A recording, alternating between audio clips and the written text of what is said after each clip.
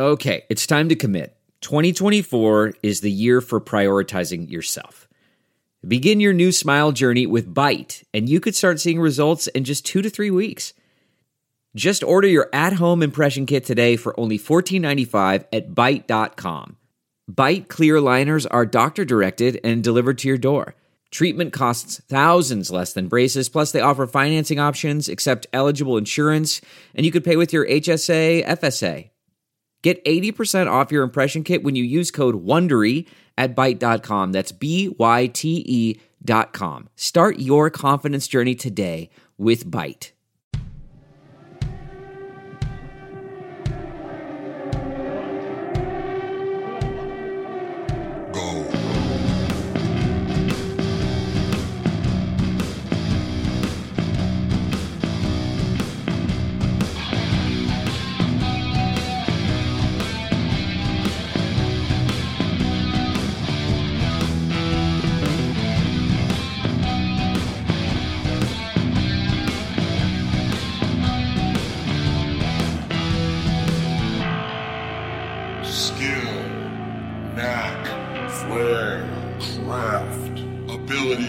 Aptitude, expertise, genius, gift. I'm the fucking talent.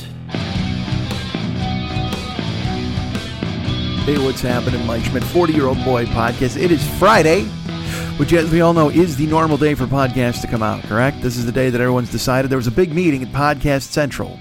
Everybody said to themselves, you know what, what's the best day for podcasts to come out? Thursday? And everybody went, fuck, Thursday. That's not happening anymore. Thursday's in the past, man. Thursday's a gone goose. Make sure your podcast comes out on Friday, because that way people get to end their week listening to it, and then they take you into the weekend. It's like you're spending the weekend with these people. And that's what all good and fine and normal podcasts do. And as you know, I want to be good and fine and normal, just like every other goddamn podcast on the planet. Or wait, let's go the other way. Remember, I didn't want to be like every other podcast. Remember that? I was like, hey, keep it indie with Mike Schmidt. So maybe that's the deal. There you go. Maybe all podcasts have a set release date, and I'm punk, man. That's who I am. Yeah. Woohoo. I don't know why I'm snapping my... Punks didn't snap their fingers. They were beatniks, right? Beatniks snapped their fingers. Oh, yeah. Oh, dude. All right. Maybe I'm the beatnik of podcasts. Or a punk. I could be a punk podcast. I could be whatever you want. But what kind of a punk am I? Let me ask you this. Am I more of a poser, late scene punk? Like a Green Day came along and tried to reinvigorate the system? The scene. There you go. The scene. That's what I'm looking for. Or am I hardcore, like original? You know, I want to be the Clash. Can I be the fucking Clash of podcasts? Probably not. I'm an old fucking man. Well, then again, Joe he didn't let it be 51 or 52. I forgot my age there for a second. Hi, how you doing? Hi, that's what happens when you wait till Friday. But you know what? Punk podcast, man. Fuck that. I can do whatever I want. I can be whatever age I want. I'm 9, motherfuckers. How you doing? Listen to this potty mouth 9-year-old. Fuck, potty mouth. Who's this potty mouth? What the fuck? Let's fucking hang me. Maybe I do that. That makes me more punk than anything. Kill myself on the air. Actually, I got to be honest. This is Wednesday. I'm recording this. This whole premise is false because I did kill myself, and it won't be released until somebody finds the tape. So this is gonna layer. This is the final podcast. I'm building up to a crescendo. But here's the thing. I'm not gonna shoot myself. I know. For the sound, I always talked about how it was gonna end with a gunshot. I'm just gonna eat roast chicken until I choke on a bone. And like dry meat. Oh, dude, you ever have that? You ever eat take a big bite of like chicken salad and it doesn't have enough mayo in it or something? And you just get that like dry. It's like swallowing sandpaper. Holy fuck, that's awful. Nobody likes that when you're going ahead and fucking eating too much white meat chicken. White meat chicken is death. Go thighs, man. What's wrong with you people? Like me and Ludo LaFay have been telling you for years. Go fucking thighs, baby. Nothing wrong with putting your mouth between a couple of big ass thighs and going to work, chicken or otherwise. So don't break yourself out of the prison of white meat. You know, white meat's for Friday people, or no, for other of the week people. Or no, actually, it's for Friday normies. That's what it's for. Yeah, god damn it. Like I said, all the other podcasts are putting their stuff out on Friday because that's the new rules, man.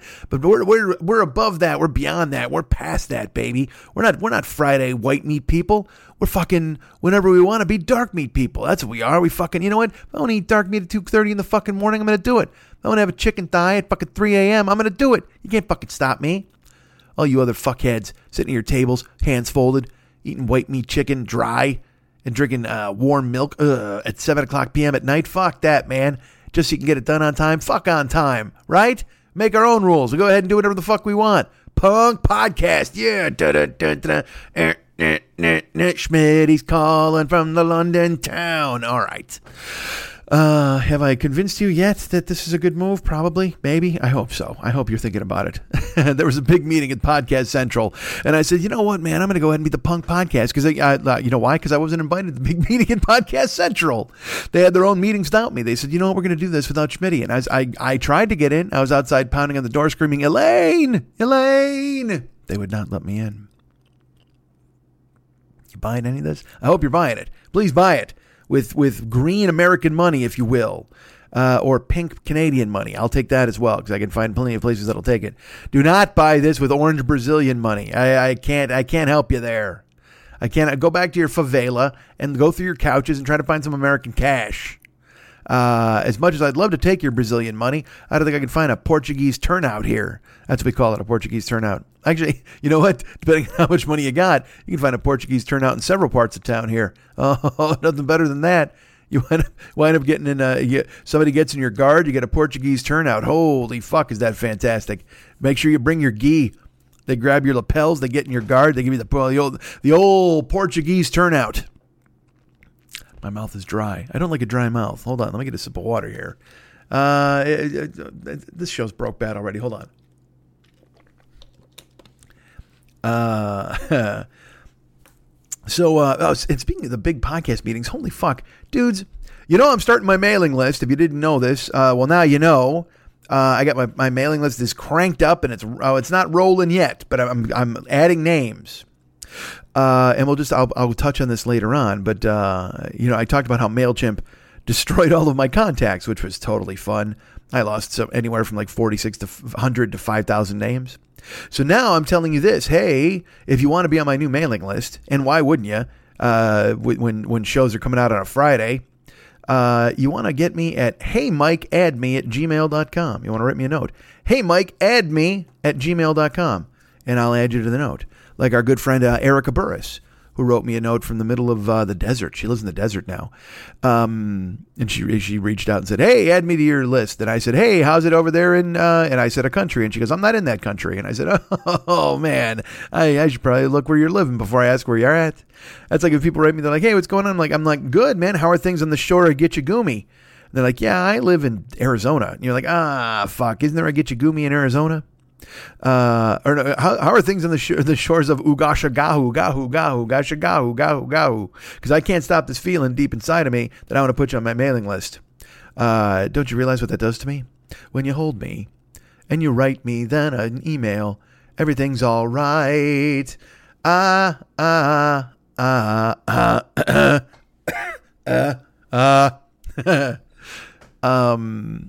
there you go. Hey, I'll tell you about it later. You know, I'm not going to say this. I want to, but it's tempting fate. But hey, Mike, add me at gmail.com is MailChimp, the mailing list, and you get a note from me soon. Because I have a list, I have plans. I have a list, I have plans. You know that. And I'll get into that a little more explicitly here in a second. But how do I put this to you? Oh, geez, I'm sorry. One of my computer monitors just leaped on. It made I don't like that. I don't like when things just all of a sudden just fucking light up. I gotta calm down. I gotta hide in the dark some more. I'm just getting shit that's lighting up and it fucking freaks me out. My watch makes a noise. I don't know. I'm not for these times, man. I'm an old-timey pioneer dude, man. Lock me in a fucking cabin. Let me eat fucking raw potatoes. Read something by the light of a goddamn fire. Extinguish it. Climb into bed in a nightshirt. Oh, that's what I need is a nightshirt. Be visited by 3 ghosts from the Christmas, whatever the fuck. They take me around. They're like, here, you're a dick. Hey, weren't you a dick? Look at what a dick you were. And then I'm like, but I want presents. They're like, that's okay, dude. You better stop being a dick. I'm like, all right, I'm going to have a kid buy me a goose. Everything's going to be fine. Then we go check out the Cratchit family. Where's that little fucking cripple kid with the goddamn crutches hobbling around? Let me buy him a shoe and make sure everybody loves me. That's what I want to do. Hey, goose for that kid, shoe for that kid. Look at me. I'm fucking rolling. Wait a minute. What's this? Is the punk back? I think the punk's back. So MailChimp, in their haste to improve their company, expurgated everybody from the roles. They took all my names away. So we're in the midst of building up the new mailing list, as I've told you. But then when I was dealing with MailChimp, again, it's been a while, obviously. That's because they fucking whacked me from their company. I haven't done a mailing list thing in a fucking while. But as I go to peruse MailChimp, guess what MailChimp has done in the time that I was away? Oh, you'll never guess. Of course you'll guess. You'll know exactly what they did. Guess what MailChimp has done? They've gone ahead because, look, they are the world leader in having you put a bunch of email addresses in and then let you use their template. Like, that's their whole deal. You know, that's their MailChimp. It's right in the name there, mail. And then there's chimps. It would be a lot more exciting if it was chimp mail. Because then, who the fuck knows what'll happen? A monkey shows up, he just fucking jams something down your throat, you wake up, he tears off your eyelids. Look at that. Now it's a dangerous thing. Now, and it could be fun. Because if you're sending mail to somebody else, don't send yourself any chimp mail, but send an enemy. Oh, see, that's the thing. They always got these new things now where like, hey, send your enemy a bag of dicks. Have you seen that? It's like a bag of dicks that are like gummy dicks or whatever the fuck, or like pasta that's like shaped like a dick. And they're like, ha ha, I got you. And I'm like, you didn't get me. You just sent me some food. I'll cook up this dick pasta and eat the shit out of it. I don't care. You know what? You think you got me? I'll eat dick pasta with a cream sauce. How's that fucking grab you? I don't give a shit. I'll Alfredo the fuck out of this and laugh in your face every single time. You bought me lunch. I don't give a fuck about your message. Oh, I meant that you're a dick. A noodle dick. Yeah, I'm going to eat all these fucking noodles and laugh at you, fuck. Unless you're on keto, then you're pissed. Then you're like, hey, don't fuck with my diet here. What can you send keto? Is there like dick jerky? Like not made out of dicks, but I mean beef jerky that's shaped like dicks. No, see, because you can make a noodle with an extruder. And you can make a gummy thing with a fucking mold. But beef jerky dick, you got to fucking whittle. There's no fucking corn-pone idiot sitting on a porch whittling jerky dicks, is there? I hope not. Part of me hopes there is. You know what? Maybe that's what I can aspire to. Maybe that's a company I build. Yeah, I just get a bunch of fucking hillbilly idiots with fucking corncob pipes sitting on a goddamn porch whittling jerky dicks. Hey, you fucks, get to work. We need to fucking bag up these jerky dicks. Why, I've heard from the favelas. They can't get enough of our product in Brazil. Let's get that orange money and try to transition it here in the fucking States as you guys are whittling jerky dick. That's actually a pretty good phrase for like when you're not getting something done. You know, everybody's like, hey, man, I'm just standing with my dick in my hand. Well, we pivot from that. We go, what are you, whittling jerky dick? Get to fucking work, idiot. That sounds like something a cool-ass / terrible boss in a movie would say. Just, he comes walking out saying, hey, Perkins, what are you doing? Whittling jerky dick? Get to fucking work. This ditch isn't going to dig itself. And I don't know where that job is that somebody's digging ditches. A graveyard? I work in a graveyard? Is that where I work? Well, let's put it, that's where Perkins works, because Perkins isn't going to do any fucking thing with his life. We all know that about Perkins. That guy's a fucking stroke. Now that's the kind of guy you send a bag of dicks to. Perkins is a fucking nobody. Send him a bag of noodle dicks and he'll be offended. Maybe he'll be really offended. Because I got to be honest, I would not be offended if you sent me a bag of dicks. And now I'm going to be buried in bags of dicks. But I can't eat candy dicks. That's the thing. Again, if I'm whittling jerky dick, it's a different story because that's protein. But candy dicks, I just don't. I'm no Perkins. Perkins cares about that kind of shit. Not me. Let Perkins dig ditches and eat candy dicks. I can't fucking make that happen on my own. I got shows to do, motherfucker, on a Friday. Or a Thursday, or maybe even a fucking Saturday. And you know why? Because I'm the fucking Joe Strummer of podcasting, motherfuckers. That's right. At the end of my career, and probably dead soon. Although Joe's already dead, so I guess that fucking ruins it. Damn it. I'm trying to think of a punk dude who's around. Henry Rollins? But he's actually really podcasting, so I can't fucking make a joke where I'm the Henry Rollins of podcasting, because A, he's still here, and B, he's fucking podcasting. I'm sorry, my mouth is dry. Dudes, what the hell? Fuck. You know who doesn't have this problem? Perkins. He's got a throat full of grave dirt. Throat full of grave dirt and fucking jerky dicks. God damn it, Perkins. Go, what are you doing? Whittling a jerky dick? Get a shovel. We got to put these people in the ground, you fuck. So MailChimp. Again, as we know, MailChimp is the purveyors of online mailing lists, not to be confused with Chimp Mail, where you can send somebody a letter brought by a primate who will murder them in their sleep, which 6 of one is what I say. Half a dozen of the other, baby. I want to hear, because I'll tell you what, if you've lost 4,600 email list contact names, kind of like getting murdered in your sleep by a primate who was bringing you a greeting card. I'm not going to lie. It's kind of the same feeling, I would imagine. Now, look, I've never been murdered in the night by a primate bringing me a greeting card. A primate, I'm right? Monkeys are primates. Chimps are primates. I don't want to get into the semantics of the thing, but I'm pretty sure primate is correct, and I don't want to look it up because I've started talking and I'm not going to stop because I already got fucking momentum because I've already been staring at myself in a fucking mirror for God knows how long ago. What the fuck are you doing, man? But now we're talking. And now I brought you the magic of whittling a jerky dick and whatever the fuck. So MailChimp is, again, your online home for mailing lists. Please, again, don't get them convinced with Chimp Mail, who will send an orangutan to your house to bring you the penny saver, and then he will hurt you. I don't know why I think that all monkeys have malice on their mind. Is that a thing? That can't be a real thing. Monkeys love us, don't they? They sort of look like us. Or are they mad at us? Look, monkeys, they'll fuck you up. They'll tear your balls off and everything else. We know that. Don't fuck with a monkey. Don't get close to a monkey. They will grab your ball sack and your eyelid and tear them both up at the same time. You won't know what hurts first. You won't know what hurts worst. First or worst. What hurts first? What hurts worst? You got to think, at some point, and look, I apologize for this, but this is where my brain is going right now. I'm going to go there. I'm going to go. You know what? You know why? Punk podcast, baby. Free flowing. Let's do this. You always hear about monkeys are tearing guys apart, right? They're fucking, they're not nice. They tear your anything that's fleshy and hanging, you're losing. You're losing an ear, you're losing a cheek, you're losing a ball sack. It's all coming off, man. Fucking monkeys are going to work. They're just grabbing you and they're just fucking ripping you to shreds. The monkeys are like, you ever throw shit away in your closet, like old bills or stuff from years ago? Or if you get junk mail, you just tear it up like, fuck this. You are monkey's junk mail. That's all you are. You're fucking monkey junk mail. They see you and they're just like, God damn it, I don't need this offer from fucking Spectrum, and they tear you to fucking pieces.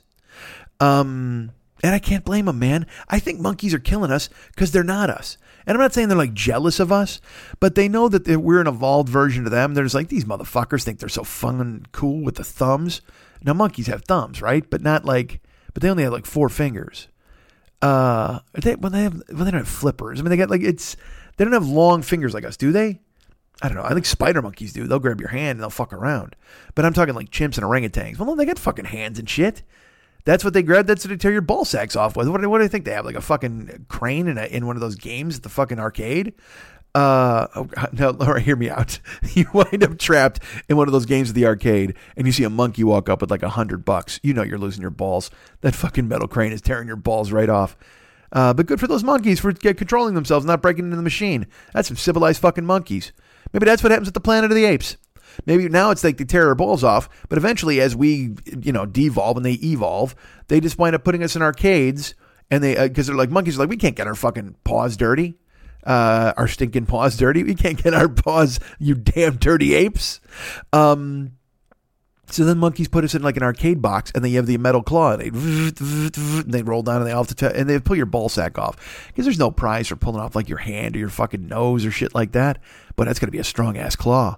But if your balls are hanging, they can tear that the fuck up. Man, your balls are in constant danger. Let's not lie. They're just hanging on by the skin of their balls, right? When you think about it, they're just fucking dangling there, waiting for somebody to kick them or take them. Constant fear of your balls being attacked.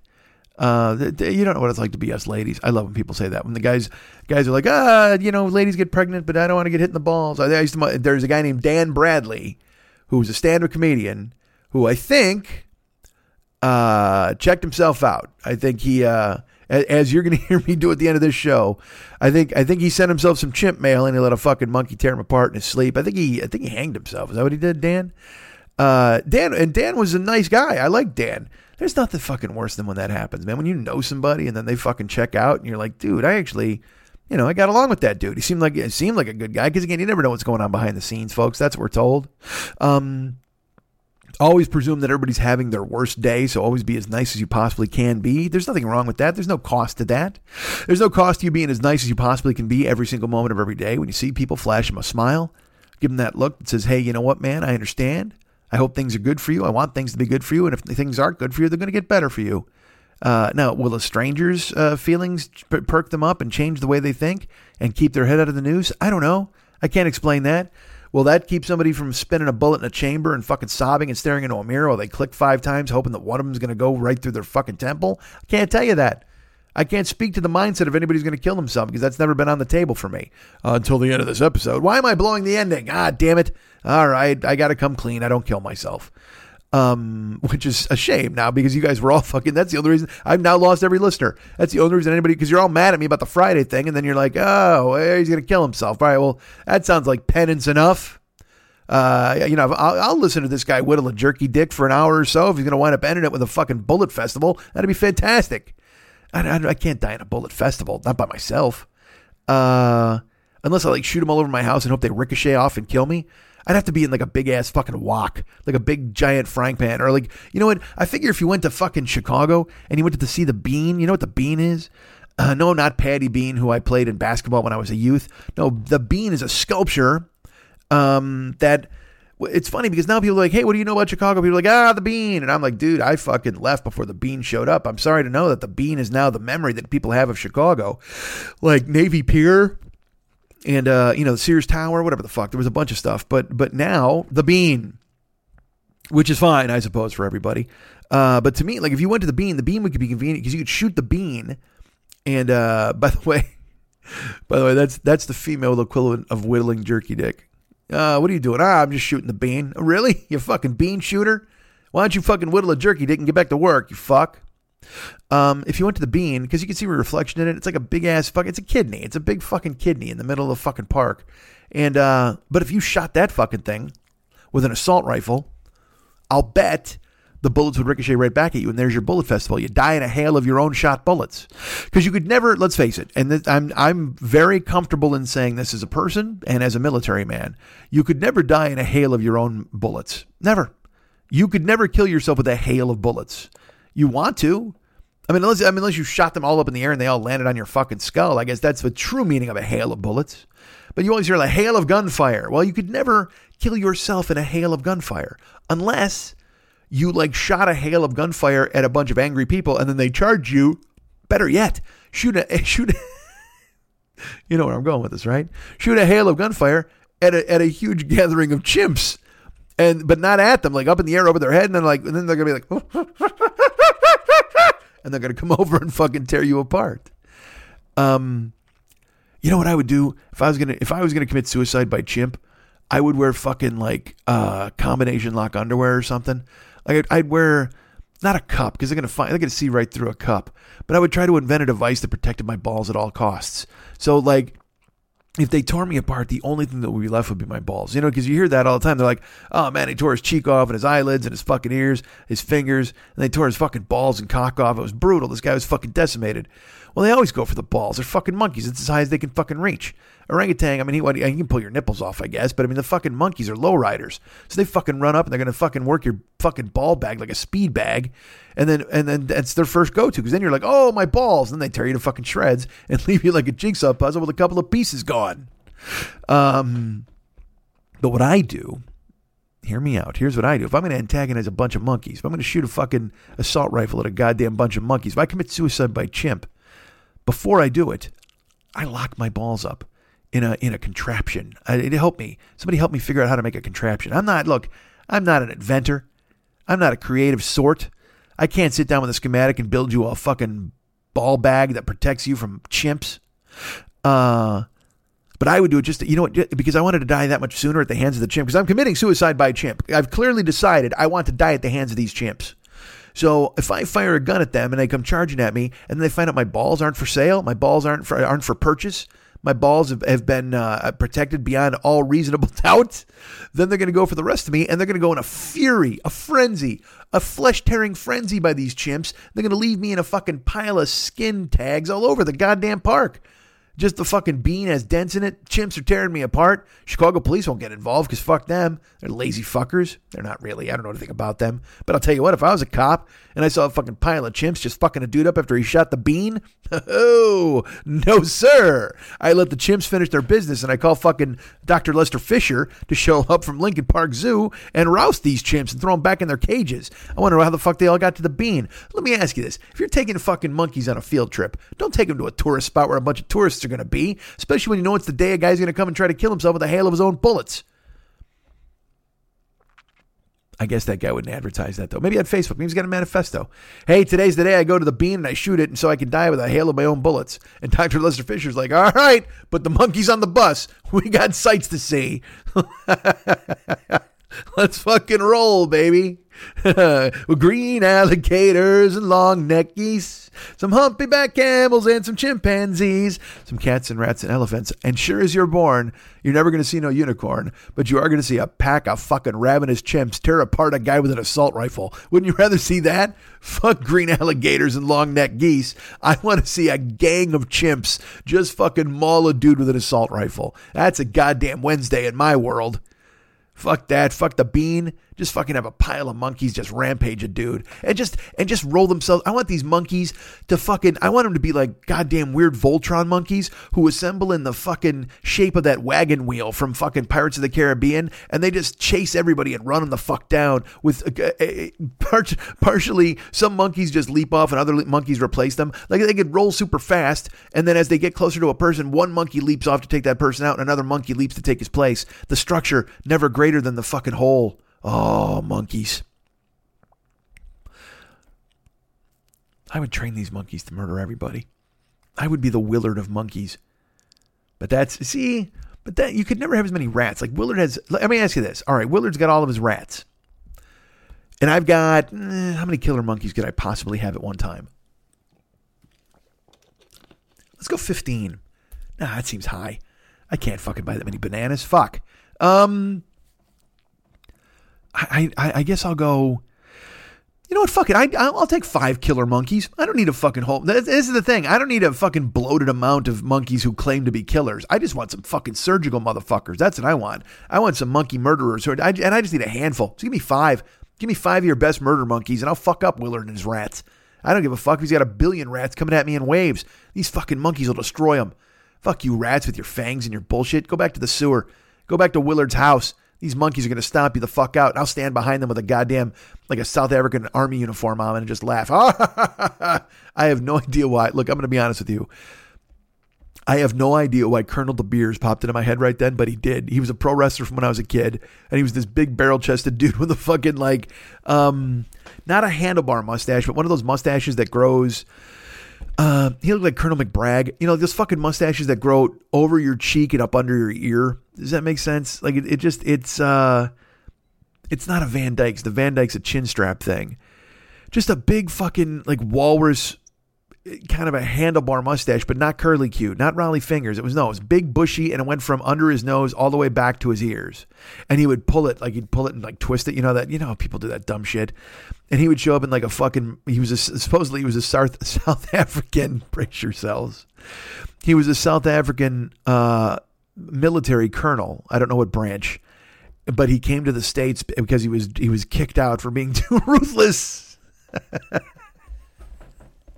And then, of course, he wound up venturing to Minnesota to join the American Wrestling Association. Why would he form a black ops security crew, not unlike Blackwater? He should do something like that with all of his military contacts. You would imagine he would have all sorts of things that he can put to fill his time with. He could find some way to have some sort of mercenary outfit and go ahead and make money all over the world, dabbling in all sorts of politics and mercenary work. But no, Colonel De Beers, who was a very well-respected colonel in one arm of the South African military, of course, during apartheid, so he wasn't that well-respected.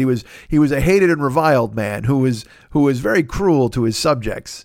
Do you have subjects if you're a colonel in the army? Whatever the fuck. He committed atrocities heretofore unknown in the South African city of Johannesburg. And so they decided, you know what? We love this guy. He's a whipcracker of the First Order, but this is bad publicity for us and for the country. So this is far too, I would say, angry a man to have in this uniform. So we need to drum him out. So they told him, you're out of the South African Corps, Colonel De Beers. And he said, fantastic. You know what I'm going to do? I'm going to go throw Sergeant Slaughter in a full Nelson, you fucks. You'll miss me when I'm gone. And he boarded the next plane out of Johannesburg with his fucking military garb and all of his fucking flair. And then he fucking just goose-stepped into the fucking AWA's headquarters and saw Vern Gagne there. And he said, please give me Jimmy Snuka on a platter. And they did. That's the craziest thing. Colonel De Beers shows up, drummed out of the South African fucking military because he's too violent and you sign him up to become a professional wrestler, why wouldn't you report the authorities that this man was on American soil? Why wouldn't you do something where you found up getting yourself out from under the boot heel of Colonel De Beers? Why would you ever agree to give him compensation in physical combat exercises that you put on for children in casinos? That doesn't make a lot of sense. And yet here we are. Well, the Gagnes were desperate. The fucking McMahon family was going ahead and gobbling up territories here and there, and the AWA was just trying to keep up. So if a fucking former South African military man comes in and says, hey, I have a black heart and I will crush whoever's in my way, well, you don't think to yourself, well, we better call the authorities on this weirdo. You go, well, when can you start? When can you start battling Earthquake Ferris in jobber matches on my ESPN television? We've got plenty of fucking TV time to fill. But for some reason, when I thought of an army of monkeys that I would send to battle, I thought of Colonel De Beers behind them holding his riding crop and stroking his mustache. He popped into my brain. Look, I don't understand the merits of a Colonel De Beers. I'll tell you what, this is totally true. Like, usually I can see a dude and I can tell you who he was before. Like, if there's a dude who's a wrestler, like there was a wrestler named the Repo Man in WWF when I was a kid. Again, wrestling, incredibly stupid. Still to this day, partially stupid. But back then, incredibly stupid. And there was a dude named the Repo Man. And he literally he played this weird music, which, go find his theme because it's pretty funny. And then he would sneak to the ring wearing one of those like Robin Hood bandit masks and a big duster coat.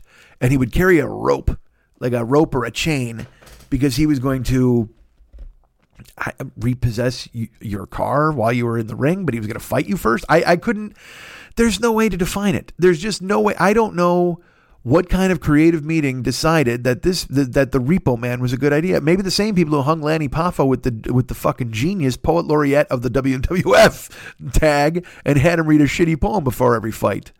Because again, you have to understand, wrestling people think they're making television. They don't think, because in the old days, again, it was fucking, if you're doing wrestling, you've got Colonel De Beers and his monkey army taking on fucking Sergeant Slaughter in a fucking tent somewhere, which is fine. That's what wrestling used to be. But then McMahon made a TV and made it all, and they fucking hoarded it out to where it was all these fucking characters. There is a guy, and I can't even imagine, look, it was the final, you went and took a paycheck from McMahon. You had to, because everything else was falling the fuck apart. There was a tag team in the AWA. Their name was the Long Riders. And it was Bill Irwin and, was it his brother? I think it was the Irwin brothers, but they went as the Long Riders. And their whole gimmick was they were basically like Hell's Angels. They wore fucking denim in the ring. They wore vests. They fucked guys up. They had really long fucking hair. And that was their deal, man. They were built as being one of those old school tough guy tag teams, which you can't, like, there's guys that were really tough when I was a kid that were, they were sold to you as tough. In the NWA, there was a guy named Dirty Dick Murdoch. And he was just a dude with a fucking giant plug of chewing tobacco in his mouth. And he was just a fucking redneck hillbilly. That's all he was.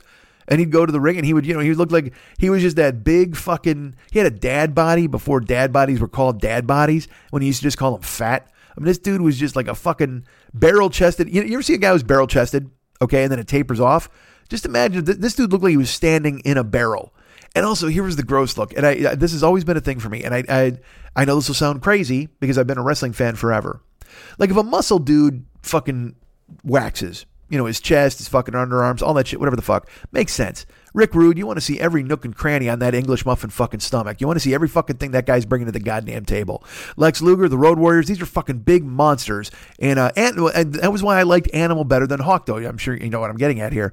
Hawk, waxed within an inch of his life. Rick Rude, all these fucking muscle dudes. That was fine with me. Hulk Hogan, I got it. But if you weren't a muscle dude and you fucking waxed everything and you had no hair, you just looked creepy. You just looked smooth and it was gross. Dick Murdoch just looked like a giant baby. And that's not even a fucking lie. Like, I'm not even joking. If you went and looked at him, he looks like a giant barrel-sized baby. Even his face was like kind of weirdly Baby Huey-ish almost, or Baby Herman from fucking Roger Rabbit. He just looked like a fucking dopey hillbilly. And that's what Dick Murdoch's whole gimmick was. He was in a tag team once with Dirty Dick Slater. Literally, it was Dirty Dick Slater and Dirty Dick Murdoch. And I think, believe it or not, they were called the Rebels. And they came in with the Confederate flag and all that bullshit back when that was still acceptable to do. But they were That was a style of wrestler, the hardcore tough guy who would just stomp a hole in you. No gimmick, no face paint, just a fucking guy who liked to fight. And that's what Dick Murdoch was. That's what Roddy Piper was. But Roddy Piper was a fucking level above, because also Roddy Piper was he was magical. The guy's he's a magician. I just saw a fucking, what promo did I just see? Some promo he did in the back. I'll tell you what, I will say this too. Roddy Piper, unfortunately, borderline racist a lot of the time, which is a drag, because he was a huge influence on me as a kid. But then I watch him now and you cringe. You just have to, because look, wrestling was a different era. We just had, there's a bunch of wrestling. Right now is a good time for wrestling. It's funny. I talk about characters in wrestling. There's a fucking guy, because I mentioned Colonel DeBeers. I don't even know how I got into this fucking thing. Well, because I was saying the AWA needed characters to compete with. Oh, the Repo Man. I didn't even get to fucking finish that. All right, so let me finish that thought. So the Repo Man, he's a dude. He shows up and he's like sneaking around and he fucking beats you in your match. And then he toes you out of the ring, whatever the fuck. But that's when he's into WWF. But before that, like what I'm saying is I can tell you when guys are somebody else. Okay, so he's the Repo Man in WWF, but when he wasn't in WWF, he was in NWA as Crusher Khrushchev. He was one of the Russian family. Ivan and Nikita Koloff, along with Crusher Khrushchev, they were like the World Six-Man Tag Team Champions and stuff. His real name is Barry Darsow. He worked with the Road Warriors at a fucking bar in Minneapolis. That was the thing. They were all bouncers. Rick Rude, Barry Darsow, and then Mike Hegstrand and Joe Laurinaitis, who are the Road Warriors. So they all work together, and they wound up fucking meeting Ole Anderson, and he's like, you guys should all get in to be wrestlers. But my point is, I'm getting fucking way ahead of myself. But fucking, the Repo Man, you saw him, and they're like, oh my God, who's the Repo Man? Because there were a bunch of WWF fans who didn't pay attention to other wrestling, but I'd be like, why the fuck is Crusher Khrushchev the Repo Man? Why can't he just be Crusher Khrushchev? Well, it's because other people own these gimmicks, so they couldn't take their gimmicks and go anywhere. But I always knew you'd see a guy, so like I was talking about the Long Riders. Bill Irwin, Wild Bill Irwin was one of the Long Riders. And they were this real tough guy tag team, wore denim, cow, and fucking biker boots, and they just stomped fucking guys the fuck out. Again, they didn't look like wrestlers. They just looked like guys who could fight. They just looked like Hell's Angels. That's what they were sold as. But then the WWF gets Bill Irwin, and they're just like, tough guy in denim? No, we got to pass up on that. Here's who you're going to be. And Bill Irwin becomes, brace yourselves, folks, the Goon. And he comes to the ring in a hockey outfit with a hockey stick, and he wears wrestling boots that look like skates, and he does all the same shit he did when he was Wild Bill Irwin of the Long Riders, but now he does it under the guise of a hockey player who is so tough he was kicked out of the NHL. But they never say his name, so you can't do the research on it. See, WWF was way ahead of you, because if you were like, well, what team did he play for? They'd be like, well, he played in certain teams, and they'd go, well, what's his real name? And they go, he can't use it anymore. He's the Goon. And that was when I started to check out. You know what I mean? It was like, that's why I gravitated to the NWA and the AWA, because they had but then the AWA brought in Colonel DeBeers, and like, what the fuck's happening here? Man, I have a dry mouth this entire fucking show, and I apologize for that. Dudes, this is weird. Like, as I'm talking, all right, my computer's making weird blinking things. I hope it's not, what the fuck? Who knows? Christ, it took me 2 days to start this fucking show. The last thing I need is for it to bottom the fuck out. But let's proceed. Let's take our chance and make sure that it doesn't fry out. Should we do that? Yes, let's go ahead. I'll tell you, if you hear me at any point go, God damn it, you're going to know what the fuck happened. All right.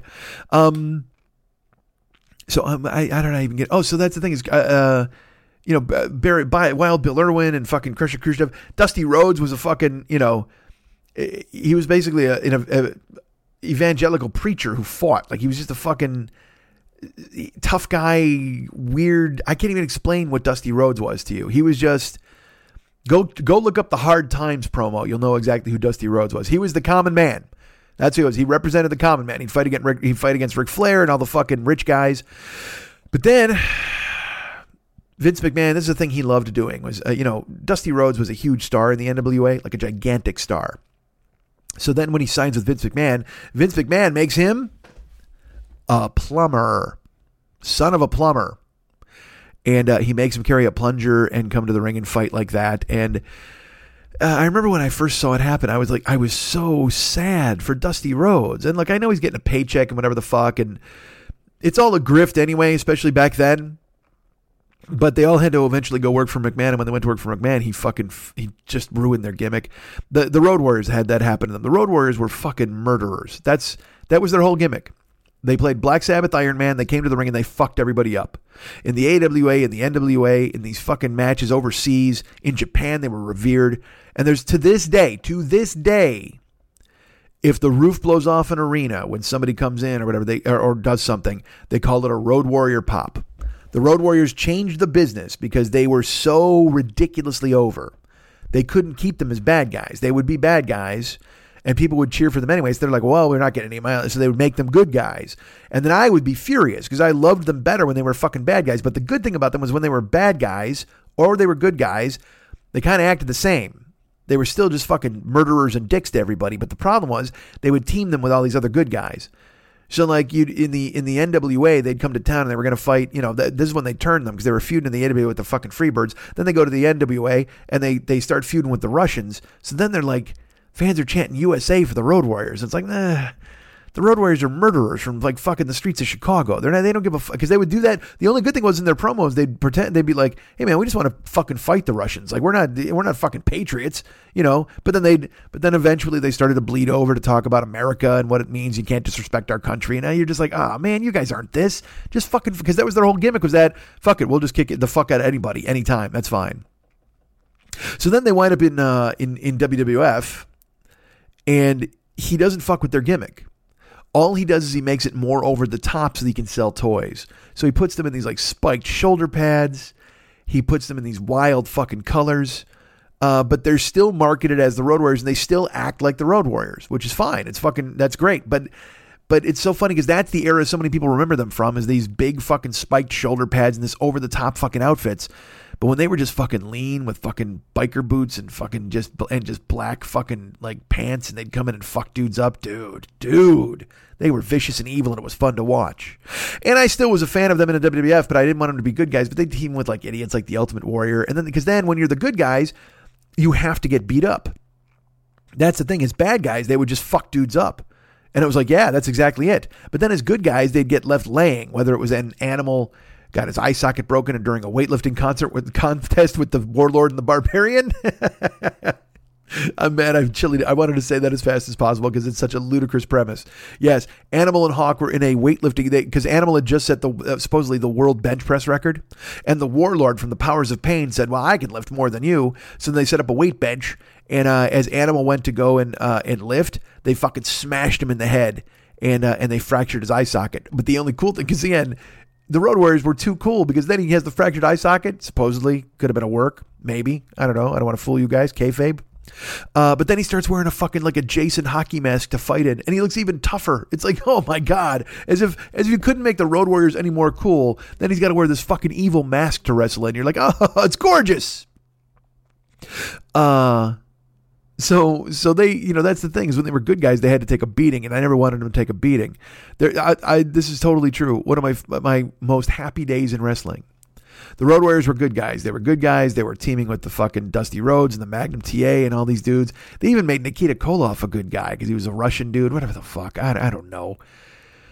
But then one day, the Road Warriors fucking turned. They'd been good guys for like, I think 2 years in the NWA.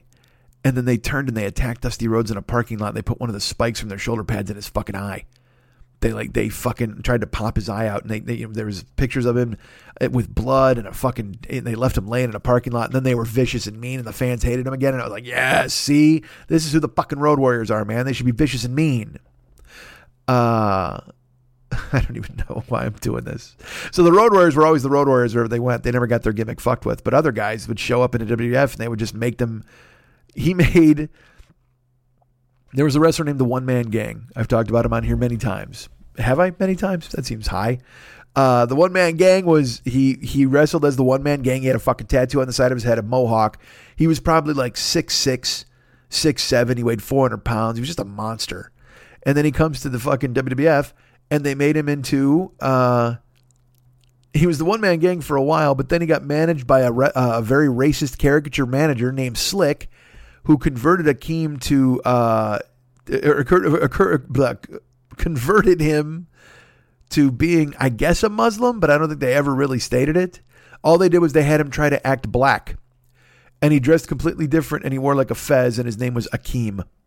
Akeem the Dream, and he would dance in the ring. Because that's, I don't know if you know this, that's what black people do all the time. They dance. They're very musical people, according to the McMahons.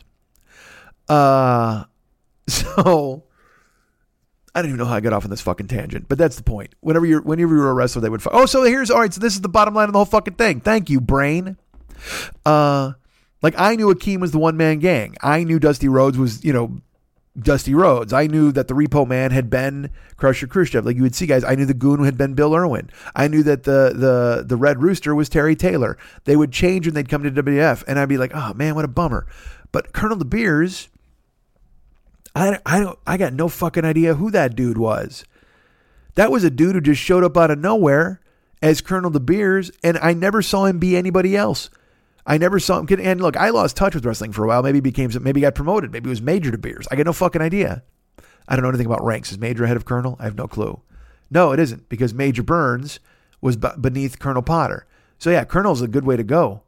Lieutenant Colonel, Lieutenant Colonel's got to be lower than a regular Colonel, right? I don't fucking know. But now now you think of Colonel Potter fighting in a fucking wrestling match.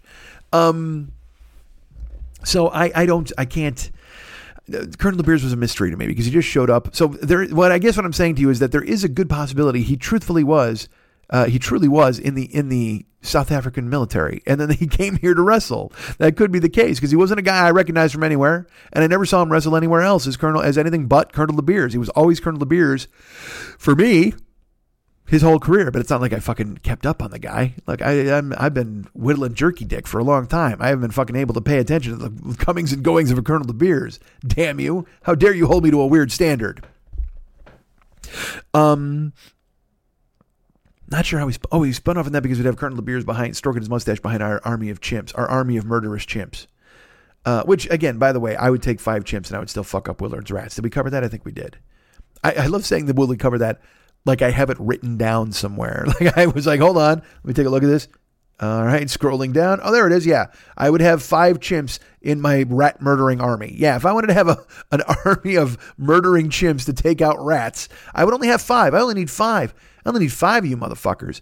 I don't need 100 fucking chimps, because I'll tell you what, you give me 100 chimps, I'm guaranteeing this. Nothing against chimps, all right?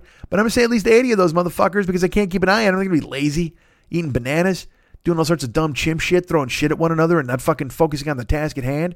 You just give me 5 evil, murderous fucking chimps and I will rule the goddamn world. That's all I need. I just need 5 good chimps. Give me 5 good chimps and I will rule this land, damn it. Don't think I won't. You can't have a part of me. Give me 5 good chimps. And all those chimps. All right, so I don't know what we were talking about. Fucking murdering chimps. Shooting yourself at the bean. Here's the deal, folks. It's Friday. And I pushed myself around a little bit this week where I'm like, hey, you don't have a show. And already I look at the clock now. We're 3/4 of an hour into a show. I haven't even done anything yet. I haven't even talked about anything that there is to talk about. Not that there is anything to talk about, but you know what I'm saying? We got murdering chimps and fucking rat armies. And you know what's funny? Like in my brain, part of me thinks that I've talked about murderous chimps and rat armies before. Is that someplace I always end up? Do I always end up with murderous chimps taking on a rat army? I don't know. Maybe that's just, you know what? Maybe that's the fatal flaw in this show. Or is that just like is that the ground zero of this show forever? Look, we're always going to start off on a patch of land that features murderous chimp armies taking on a rat army. That's it. Murderous chimps, not even an army. I need 5 guys. You know why? Because it's like in fucking Gangs of New York when he shows you the 5 points and he closes them and he goes, when I close them, it's a fist. And that's right. Give me five murderous monkeys and I'll just call that a primate fist. You can't handle me. I'll fucking ooh your You're gonna fucking take me out? That's why did my brain go there? That seems markedly similar to I'm gonna eep op your orc Damn it. My brain works in like mysterious ways, but then also it's got stuff tucked in there from before. A lot of crevices in my brain. My brain looks a lot like Rick Rude's stomach. So why don't you sit back and let all you ugly, sweaty, podcast listening head sweat hog, sit back and listen to what a real man podcast is like. Hit the music. That's something Rick Rude did in the ring all the time, although he didn't podcast. Charlie don't podcast, neither does Rick Rude. Because Rick Rude is dead, like all the cool wrestlers from back then. Although Animal's still alive, but Animal keeps kayfabe, which is a little weird. You don't care. Nobody cares. But I talk about those weird characters like fucking Colonel De Beers, who again, he drummed out of the South African Army and he came right to the AWA and they signed him. There's a guy wrestling now and I'm like, I don't...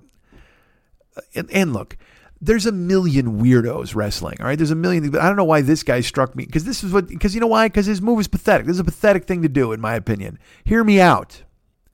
There's a wrestling organization now called AEW, which is totally fun. Chris Jericho's in it. Kenny Omega's in it. The Young Bucks, Cody Rhodes. Private Party. Best Friends, the Young Bucks, who I mentioned already twice now.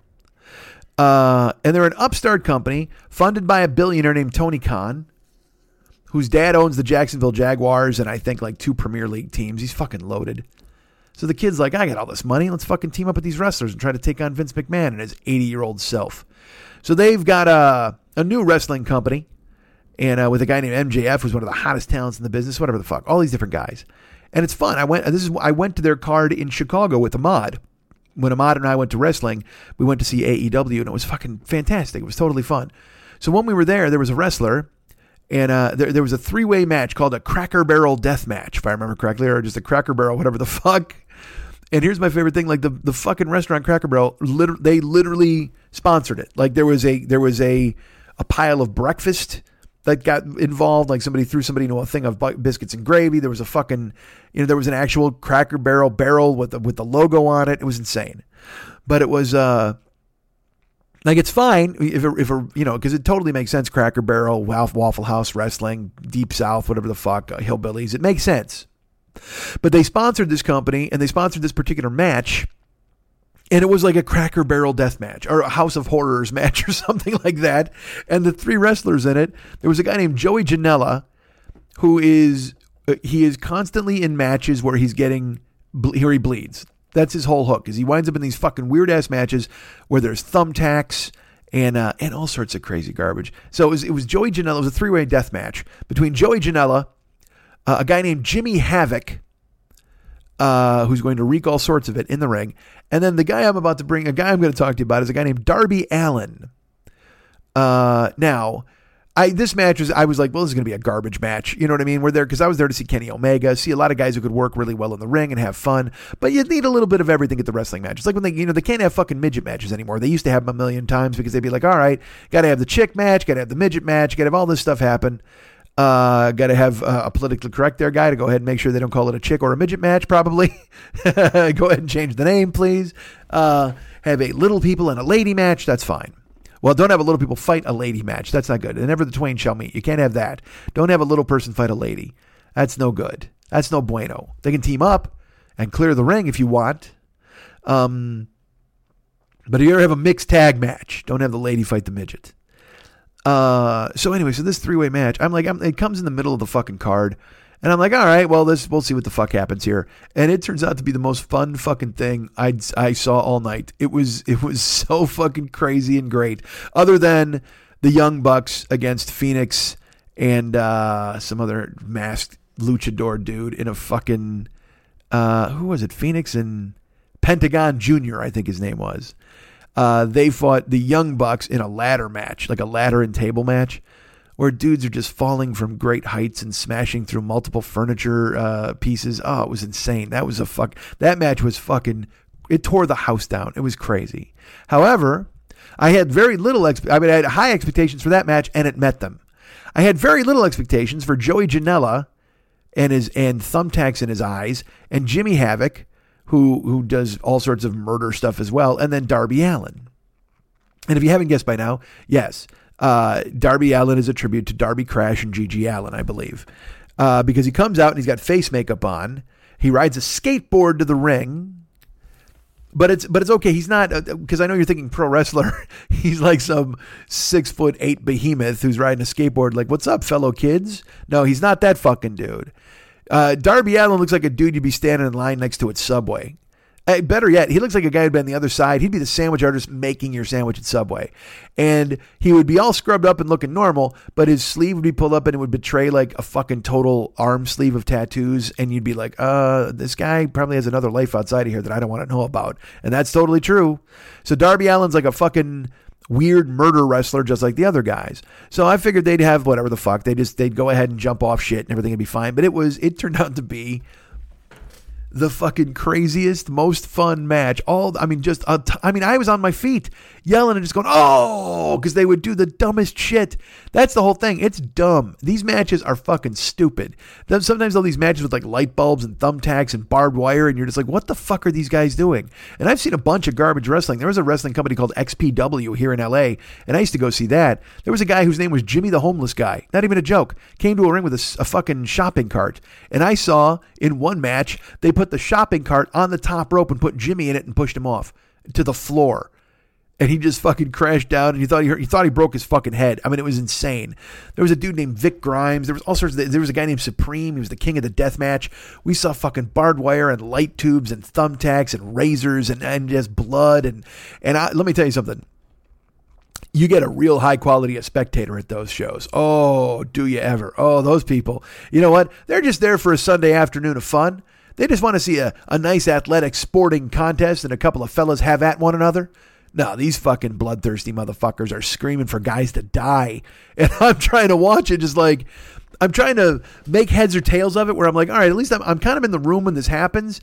But also, do I really want to be in the room where it happens? I don't think I want to. This is a case where I do not want to be in the room where it happens because homeless Jimmy is getting thrown off the fucking girders by New Jack. And I mean, there's a legit chance somebody could fucking wind up seriously injured. And also XPW was owned by a porn dude named Rob Black. So he would have all of his porn actresses come out like Christy Mist and stuff. And eventually you'd just get a nipple or somebody's shirt would come off. I mean, it was geared strictly at degenerates. That's exactly what it was for. And I was on board, man. I went and saw two different cards. I saw a fucking nighttime tournament king of the death match. I saw dudes jumping off fucking buildings. It was insane. But totally fun. I loved it. But now as I've gotten older, I don't care to see it. I don't need to see a bunch of guys getting ground into dust. I mean, it's because I keep thinking about how bad it must hurt. I keep thinking about, Jesus Christ, how would you do this to yourself? What's going to happen in 15 years when you need that eardrum? You know what I mean? It's like so fucking strange. So I was trepidatious going into the three-way death match, the three-way Cracker Barrel death match between Joey Janela, Jimmy Havoc, and Darby Allin. And they ring the bell, and immediately... by the way, Jimmy Havoc is armed with a staple gun, like at all times, I believe. That's Jimmy Havoc's weapon of choice. Joey Janela will also use the staple gun occasionally. Whatever, a staple gun comes out in the first 5 seconds of the match. And somehow, they take Darby Allin and they staple him, and he's like, ouch. Or no, it was Jimmy Havoc. They take Jimmy Havoc and they fucking duct tape him to a chair, I think it was. Like they're fucking beating his ass and they duct tape him to a chair. And then... they dumped thumbtacks like all over him. And look, by the way, this is months ago, so I'm trying to go off memory. But this I'll never forget. They fucking like beat on him until he opens his mouth. And then they fill his mouth with thumbtacks. And then they fucking put duct tape over his mouth, like electrical tape. And I mean, the fans are just like, oh, God. I mean, because again, we've all seen the Three Stooges. Curly gets a light bulb in his mouth. Somebody punches him. He swallows the fucking thing. That's just what happens, man. So now the whole match, you're waiting for fucking Jimmy Havoc to get punched where he swallows a mouthful of goddamn thumbtacks and ruins everything. It's just grim. And you're on pins and fucking... you know what? I'm on thumbtacks. I'm on pins and thumbtacks. Waiting for him to swallow that shit. And then the match goes on. Now, I'll tell you this. Darby Allin, so his hook, the staple gun is, I believe it's Jimmy Havoc's. But here's what Darby Allin does. Darby Allin brings out... to every match now. I told you he skateboards down. He's got makeup on his face. Little wispy goth dude. Looking like fucking, Bela Lugosi's dead. Little Bauhaus guy who's going to come in and fuck guys up. But he's also tiny. And you're like, in real life, I would fuck that dude up. But also then you see the crazy shit he does. You're like, I don't want to fucking cross this guy. He's going to murder me. It's going to be terrible. It's going to be my turn in the Cracker Barrel if he fucking gets a hold of me. But this fucking dude brings a body bag to the ring whenever he fights. Like a legit off an ambulance, out of a fucking morgue, whatever the fuck, body bag. And on the body bag, he will have the name of the person he's fighting. So like he fought Cody Rhodes, and I believe the body bag had the words Cody like taped on it, with he makes it with like glow tape.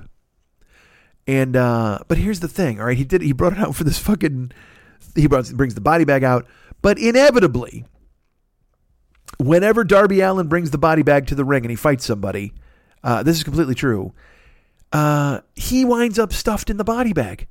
Because he's a totally small, shrimpy dude, so he winds up getting the worst of the match, and then his fucking opponent brings the body bag in and stuffs Darby Allin into the body bag, and then zips it up, and then kicks the shit out of him. Winds up like stomping on his head while he's trapped in a body bag. And, no thank you, man. No, you are not putting me in a body bag. It's bad enough whenever they put like the Undertaker in a coffin and shit. I know he's laying in there for fucking 45 minutes. I don't like those small places. I can't be restrained. I don't know if it's claustrophobia or what the fuck it is. When I was a kid, when we would play football and you'd wind up at the bottom of a pile, if guys like tallied or dallied, I guess you would say, or whatever the fuck, they tarried. They tarried or they dallied. There you go. With getting off the pile, I'd be like, get off. Like I couldn't. I didn't want any, and I'd start fucking like really fucking rolling around and shit, trying to get them off me because I don't like being fucking squeezed like that. But which sounds so weird because again, I like sleeping in a small, like I sleep in a chair because it's small. It feels womb-like. I like sleeping in a car. It's womb-like. But if I can't move, like if I know in my brain I can't move, I'll lose my fucking mind. I got no interest in that. So when he puts Darby Allin in the fucking body bag, it smashes the shit out of him. You're just like, oh no, get him out of that fucking bag. It freaks me the fuck out, man. But I guess my point is with Darby Allin, he's fun to watch. He does all sorts of crazy shit. He does crazy bumps. In the match against Cody, he was on the top fucking turnbuckle, and then he went to jump off like backwards, and then he landed on his back, flat backed, just halfway, like one shoulder blade on the fucking ring apron, and then landed on the floor. Oh my god, it just made this sick noise. And in that match, dude, I don't know if Jimmy Havoc swallowed any fucking thumbtacks, but eventually he got unstuck, and then they wound up fighting, and they're jumping off shit, and people are falling, and there's fucking, like I said, razor wire. It's just a mess. That shit is fucking rough to watch. But Darby Allin, this fucking guy, this last week, he fought a guy named Jon Moxley. So he comes to the ring, he's got a body bag, says Mox on it. Guess what happens? I'm gonna ask you, guess what happens? Oh, did he? Yeah, he lost control, and he lost the match? Yeah. He loses the fucking match. So here's the thing. Then they filmed a vignette, which is really, I have to admit, really fucking cool. He was kind of forlorn, and he skateboards out of the arena in black and white. The only thing that's in color is the MOX on the body bag. And then he goes to some concert. This is the fucking weirdest thing. He skateboards into this concert, and then he gets on stage, and then they zip him into the body bag, and they put him out, and it's a full house, full crowd, and they pass him along, like, you know how when a singer will like kind of fall backwards onto the crowd surf? Well, they just take Darby Allin while he's in a body bag, and they put him on the fans, and the fans start to pass him to the back of the arena. He's zipped into the body bag, and I watched it, and I was just, it was the coolest vignette. It was really fucking cool, black and white. And you know, he was like, until next time, Mox, or whatever the fuck, 'cause he's going to fight him next time. But it fucking freaked me out because he was zipped up in a goddamn body bag. Zipped up in a body bag, getting passed along, crowd surfed, and I'm just like, oh, dude, I couldn't even imagine not being able to move because he can't unzip it. Look, let's put it this way. Body bags are a one-way street. They don't anticipate anybody getting zipped up into one needing to zip himself the fuck out. So when you get zipped in, somebody's got to let you the fuck out. So if somehow, again, you're a very trusting man, you get fucking thrown out into a crowd, because if that crowd just turned bad, they thought it would be funny, and then they kind of pulled you down into the crowd, and they stood on top of you, or they fucking just squished you, and they wouldn't let you out of the bag. Jesus Christ, dudes. I know. It's ridiculous for me to go, hey, what if that crowd turned bad and they decided to keep you in the body bag forever? But if you put yourself in a fucked up position like being in a goddamn body bag, then guess what? Eventually something bad's going to happen because you wind up in a fucking body bag. But also this. I've seen him lose all the matches he brings the body bag to. Quit bringing the body bag. You don't get to be that, you're not that guy anymore. You can't be spooktacular if you keep losing and getting stuffed into your own body bag. If you're going to bring a body bag, eventually you got to beat somebody and put them in the fucking body bag. I mean, it's cool that you bring the body bag, and that's fun as fuck, and it's a neat little fucking signature, but then you lose. And you wind up getting stuffed in the body bag. You know what that's like? It's like the fucking, like if you were a nerd at school and you were like, you took karate. You're like, haha, I know karate now. And you went to school and everybody, all your bullies are like, fuck you, dick. And you're like, haha, I know karate. And then they used more karate and fucked you up. You don't get to pull out karate anymore because you just got out karate'd. Your karate is not strong enough. This is not the karate you're looking for. You try to fucking karate your bully and your bully karate the shit out of you and you can't bring out any more fucking karate. So this guy needs to fucking hang up the body bag. It's like look, my favorite fighters are guys like the Diaz brothers. They don't give no fucks. Okay, that's what they'll tell you. I'll say they don't give any fucks because I like to talk like a proper Englishman. But they don't give no fucks. That's their whole deal. And they talk a bunch of yang, not ridiculous yang about their opponents so much, but about how they're the fucking toughest dudes and they just want to fight and blah, blah, blah. But then there was a guy named Nick Diaz. He's one of the Diaz brothers. And Nick talks a bunch of shit. Talked a bunch of shit about George St. Pierre. Talks a bunch of shit about other guys.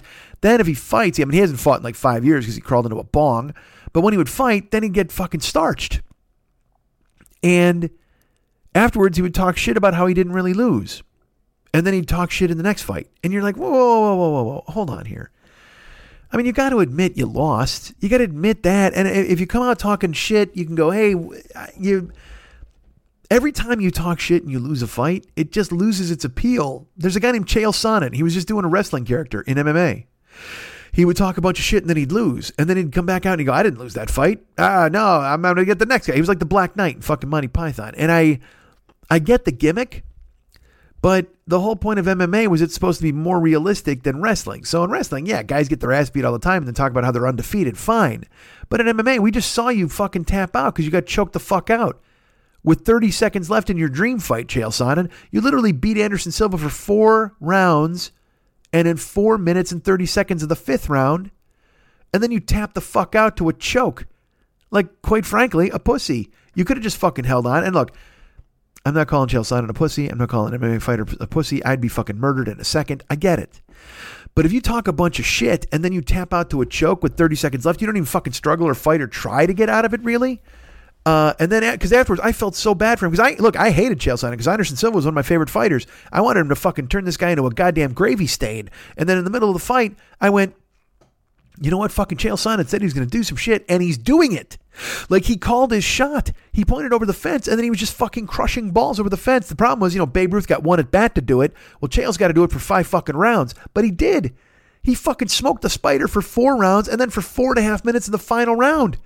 And then he gets put in a choke and he taps. And I felt miserable for him. I was like, oh, man, this was a fucking lifelong dream. He called his shot and he was making it fucking happen. And then he tapped onto a stupid choke.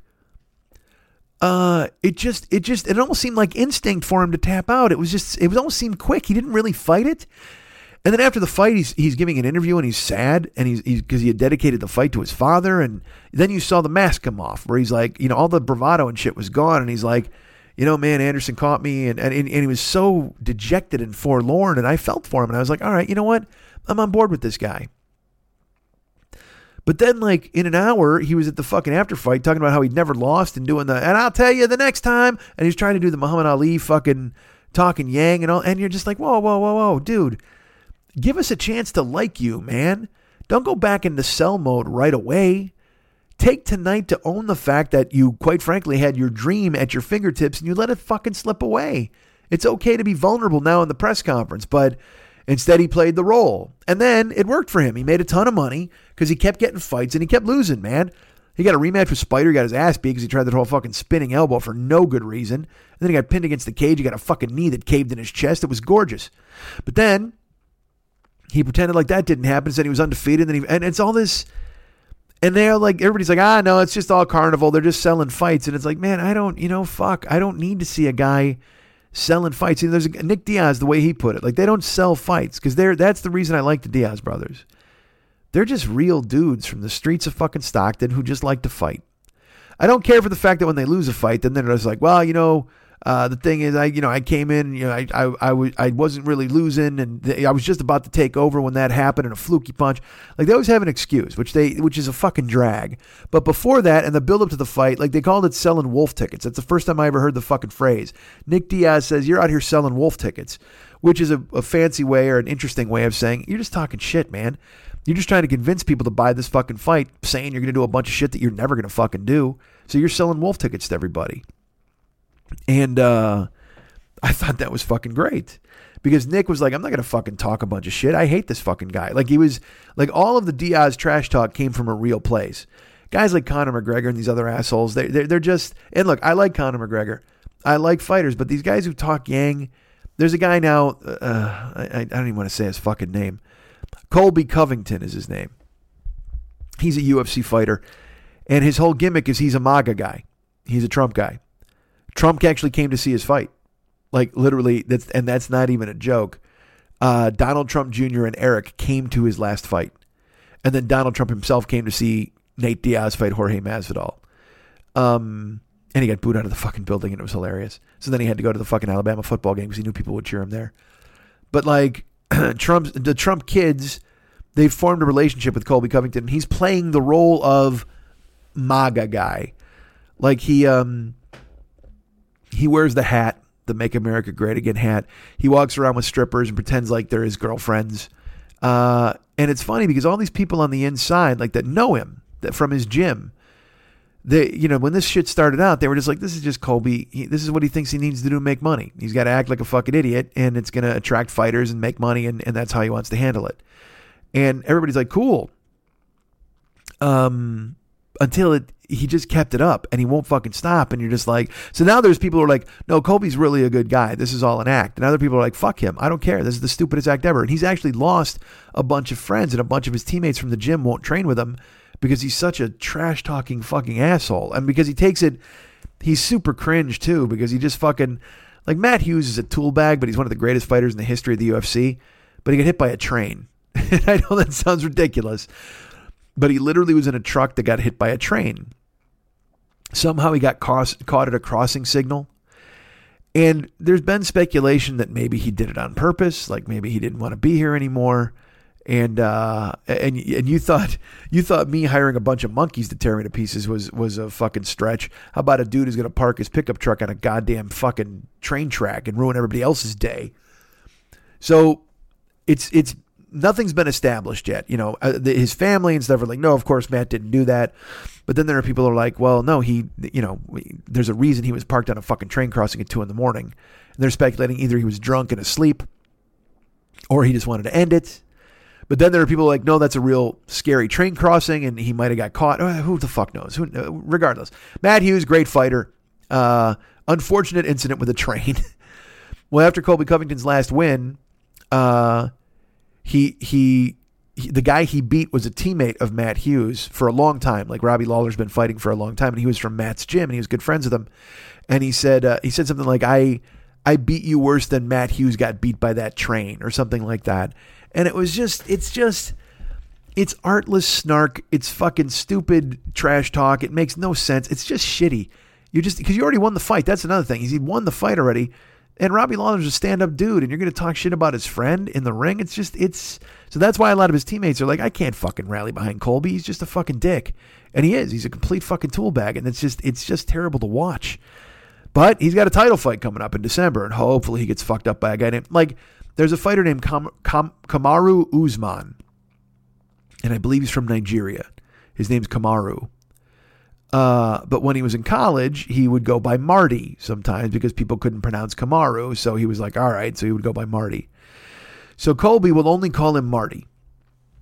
And Kamaru's like, it's not my name. You know, don't be that. And Kamaru's also kind of cringy too, but not like that. Kamaru's just trying to trash talk, but he's not good at it. But Colby Covington just trash talks too much, and it's stupid. He's not good at it either. It's just a fucking mess. But he keeps calling him Marty, and it's borderline racist. And I know that you think that that's silly because he's just calling him Marty, a name he used in college. But Kamaru, it's along the lines of when they wouldn't call Muhammad Ali, and they were calling him Cassius in interviews, and he'd be like, "What's my name?" When Ernie Terrell, I don't remember who the fuck it was in the What's My Name fight, but it's with Mex is gonna yell at me. He's gonna be so mad at me. But Muhammad Ali is beating this guy's ass and going, "What's my name? What's my name?" Trying to make him say Muhammad Ali. So it's just a shitty racist thing to do. If there's a dude who says, "Hey, especially a guy who, he's from it's a native name from where he's from. And when he came to America to make it easier on people, said, all right, call me Marty. But now he's the fucking world champion. So you know what? Call him Kamaru. That's his fucking name. Or Kamaru. I don't know how he pronounces it, but I'm pretty sure it's Kamaru Usman. And fucking Colby's like, all right, Marty, you're fucking fake news. And like literally he uses fake news. He pretends like he's a long lost Trump brother. It's fucking embarrassing. But he's in a title fight because he's a good fighter. And but the thing is, it's just phony bullshit. Whereas the Diaz brothers aren't phony bullshit until they lose, and then they engage in all sorts of, hey, I shouldn't have lost that fight. My arm, and all that nonsense. And that's a drag to see. Like Nate got tuned up. Nate got tuned up by Jorge Masvidal in the fight for the bad motherfucker belt, and it was great. It was a good fight. But Diaz would have fought till he was dead. However, he got cut in the second round, and he had a fucking huge goddamn 2-car garage above his eye. So a doctor stopped the fight before the fourth round. And Nate was furious because Nate, well, again, he'll fight until you got to peel him off the fucking canvas. And also he maintains that Jorge Masvidal was tiring out and he had him just where he wanted him because Nate is known for his cardio. And he claimed that he was about to turn it up in the fourth and fifth rounds. That was his whole strategy. But all the fighters know that if you get cut, there's a chance they'll stop the fucking fight. That's just the way it works. So it would have been cooler. I mean, he didn't go after Masvidal really as much as the refs and everything else, but it's just a drag when a guy is like, you're like, dude, what the fuck? Why are you, admit you got tuned up. It's okay to admit you got tuned up. And you can say, hey, look, I'm disappointed they stopped the fight. I understand why they did because of this gigantic fucking second mouth above my eye. But all to Jorge, and hopefully we can do it again. That's the kind of shit you want to see. How do we spin off into this? I don't know. I'm not sure. So anyway, so here's the thing. So if you talk shit and you keep losing, you shouldn't be able to talk shit anymore. I understand you're trying to sell a fight or make yourself viable, but you just make yourself look ludicrous. And that's how I feel about Darby Allin. You bring a body bag to the ring and inevitably you wind up stuffed in the body bag. You can't do that. It's like getting out karate by your fucking bully. You can't fucking make that happen. Stop bringing the body bag. You'll stop getting stuffed in it, no matter whose fucking initials are on the goddamn thing. Right? And then you can ride your skateboard with some dignity and not pretend like, hey, that bully just stuffed me in my own body bag. God damn it. What a fucking drag. Look, the whole point of this, the whole reason of bringing up Darby Allin, incorrect. What I was going to say was, I was talking about MailChimp, and then we spun off in an army of chimps beating up an army of rats. And again, just a fist of chimps. That's what it's called when there's like a pride of lions and a gaggle of geese and a murder of crows and a fist of chimps. I'll tell you what, they missed an opportunity with the murder of chimps. How do you fucking give the crows murder?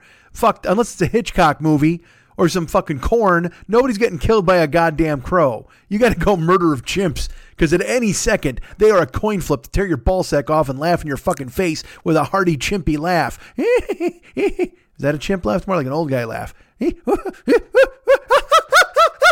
I guess that's more of a laugh. That's a chimpy laugh. I want to know how many times I've done a chimp on this show. That's how many times we found our way to monkeys and midgets. Whenever we're doing this fucking show, we find our way to monkeys and midgets and then other unpleasant things that we've talked about in the past. But you know what? It's all par for the course. It's all grist for the mill. It's all yin for the yang, yin for the yang, I guess. What I was telling you initially was that I was doing MailChimp and I was putting you all on a mailing list. By the way, if you want to be on that mailing list, then why wouldn't you? Hey, Mike, add me at gmail.com. Hey, Mike, add me at gmail.com.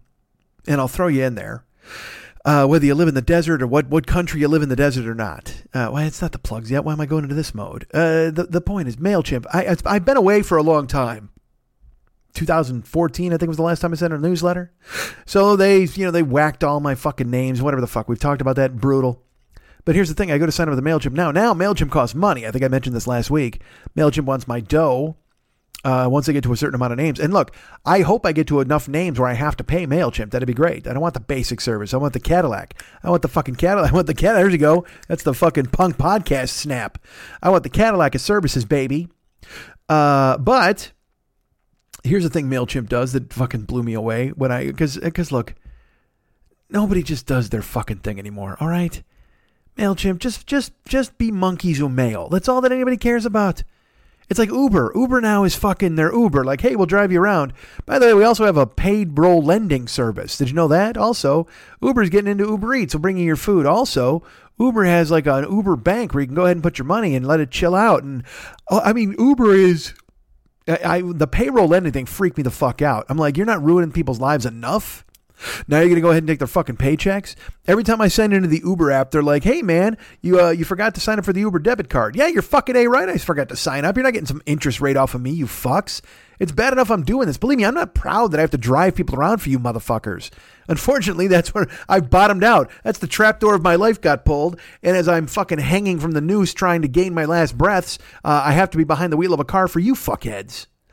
But again, that's my fault. Nobody else's. But then they have all these other offers, and I'm like, fuck you. They prey on people, man. They just fucking find these poor people or people who think there's an opportunity where they can get extra money. And I read something about a guy in San Francisco, and he's like, he's driving 5 12-hour days, and he's making $200 to $300 a day. And he said, yeah, but a lot more people drive a lot more than me. And I'm like, who else is driving more than 60 fucking hours? Especially in San Francisco. Jesus Christ. I mean, I told you, they fucked the rates up so bad in LA. Even if I drove that amount of time, I'd be dead and I wouldn't make nearly enough money to die. And then the gas and all the other bullshit you're paying for. What the fuck? Nobody cares. Eventually I'll be back in the Uber car and I'll tell you about what it's like. But up till then, listen to me bitch about it. So MailChimp, again, so Uber is branched out. Now they're payroll lending. They got all these different things. And the same thing with fucking MailChimp. MailChimp isn't just, look, it's just a mailing list place. That's what it's supposed to be. Hey, man, let's do a mailing list and you can give us your names and then we'll eventually erase them and fuck you over. Fine. But now MailChimp has broadened themselves into a media company of some sort. So now not only do they have all these fucking emails and all these fucking lists, dudes, MailChimp is a fucking podcasting network. Are you shitting me? And it's not all about business. Like, I understand if they were like, look, if it's mailing list podcasts you want to listen to and that's boring as fuck, that's fine. Some nerd audibly pushing his glasses up while he tells you to keep on top of your list and shit like that, man. I just tried to talk all through a yawn and that was bad. But a fucking dude just this, well, here's what I believe. You should alphabetize. Fuck you, your alphabetized podcast, MailChimp. Just fucking let people list shit. Don't try to give me mass media and appeal to my fucking senses. But that's what they're trying to do. So, because then it's like if it's nerd podcast, that's fine. I guess I understand that. Alphabetized, fucking Dewey Decimal hosts one, whatever the fuck. But dudes, and I have to admit, this was fucking depressing for me. You know who they have an entertainment podcast, at least one that I saw. You know who hosts it, man? What the fuck's that noise? It's like a bell. Can you guys hear that? Maybe not. I hear a fucking bell in the background. Maybe someone wants me to bring out my dead. I'll bring out my dead. Bring out your dead. Not quite dead yet. All right. MailChimp has a podcast. It's an entertainment. I don't know if it's a music podcast exclusively. It's hosted by Shirley Manson from Garbage. And look, I know everybody needs a side hustle. Not everybody can be skateboarding with a body bag and making big, sweet AEW money. Not everybody's like me with a very popular Patreon account and a SoFi account you can sign up for. I'll tell you about later. But Shirley Manson, like I don't know. I guess I held her to some standard where I was hoping she'd be better than that. That she's in the MailChimp business. And I know you're thinking, no, MailChimp's in the Shirley Manson business. No, fuck that. Shirley Manson's in the MailChimp business. She made this decision. She took this leap. Where's Butch Vig when you need him to fucking just grab her by the shoulders and go, look, no, you can't do this. It's foolishness. It's wrong. I don't know. And again, why am I disillusioned? Everybody's got to make a buck. Go ahead and make all the fucking money you can. Go ahead and bring it down. But when I saw Shirley Manson's name, because again, also all the other MailChimp podcasts that I saw are like Alfred Alfredson tells you about pens. I mean, dude, what the fuck? I mean, I'm sure Alfred's got plenty to say about pens and good for him. But Shirley Manson is a genuinely funny, entertaining, and talented person. So I guess I'm happy that she's getting money somewhere. I'm more mad at MailChimp for branching out, I suppose. Shirley Manson, I don't give a fuck. Everybody should give her money. See her on the street, give her $5. She deserves it. She's fucking Shirley Manson. Just for the fact, just Google a picture of Shirley Manson wearing boots on stage and just go, yep, that's worth it, without even having to hear her sing. She deserves it just for the fucking, is there a Pretenders, is it in special? Yeah, in Special, she does the fucking Pretenders nod. We're the talk of the town. We're the talk of the town. Dude, those first 3 Garbage albums are fucking smoking. They're fucking so good. And I'll fight you. I will fight you, damn it. And now she works for MailChimp. These assholes. It makes me so depressed. And I'm not depressed. She makes money. Good for her. I'm glad Shirley Manson found a way to make dough. It's better than what? She's going to be out Ubering and being interviewed by fucking someone who goes, hey, how many hours a week are you in the car? Hey, aren't you Shirley Manson? Yes, I was. Because I'll tell you this, if she's Ubering, she will not be happy when it rains. Oh, there's no doubt about that. Jesus Christ, that sounds like a setup, but I swear to God, I just thought of it. If you're Ubering, you're just not happy when it rains. Because people trot in and out of your car with their wet feet, and then you're driving in the rain trying not to die. It's a fucking mess. So I got a list, folks. I got a list. I got plans. You know this. We know this. And let's talk a little bit about these plans. Let's talk about a list that I have. Let's talk about the fact that, I talked a couple of weeks ago about a Hail Mary and all this other nonsense. Could it happen? Would it happen? Could it possibly happen? What could be the case? What would make it happen? I'm here to tell you guys that the Hail Mary came through. Now, I will tell you this. It is not nearly what I thought it was going to be. Remember I told you that they quoted me some fantastical amount. And I was just like, well, there's no way I'm getting that. But if I got 1/10 of that, I would have been like, okay, well, this will be fine. And this will sound so weird. It's a confidential thing. Like it says that all the paperwork I signed, I guess I shouldn't be telling you about it. And I'll be honest with you, I haven't seen anybody talk about it online. I haven't seen any news stories about it. I don't know how the fuck this happened, but it happened. And I went to my mailbox and I got a check. And it was ridiculous. Like it's not. Look, all it means is I can sort of. Again, it's just a base of operations. It's not take off work money. It's not, hey, spending and traveling money. It's a chunk of money that makes sure I don't have to jump in the car immediately. But as I told you a couple of weeks ago, I gotta work out a schedule and do it right. This is a gift you can't ignore. So I will be back in the car. That's on the list. How I'm going to approach that, what I'm going to do. I paid a few bills that I had. Nothing super pressing or whatever the fuck, but stuff that had to be done. I have some. Again, I can't. It's not this. Again, it's not a life-changing amount of money. It's not even a month-changing amount of money. If anything, it's just, like I said, it's the base of a pyramid that allows me to, instead of me having to do stuff now to make money immediately, I can now make money and I'm safe. Does that make sense? And look, if I told you this amount, you'd just be like, that's fucking nothing. Because it is. It truly is. Remember when I got a $100 check a couple of weeks ago and I was like, God damn, I needed this $100 check. Okay. Imagine something like that. But again, I'm tap dancing around this for no good reason because you don't fucking care. All you know is the Hail Mary came through. That's all you need to hear.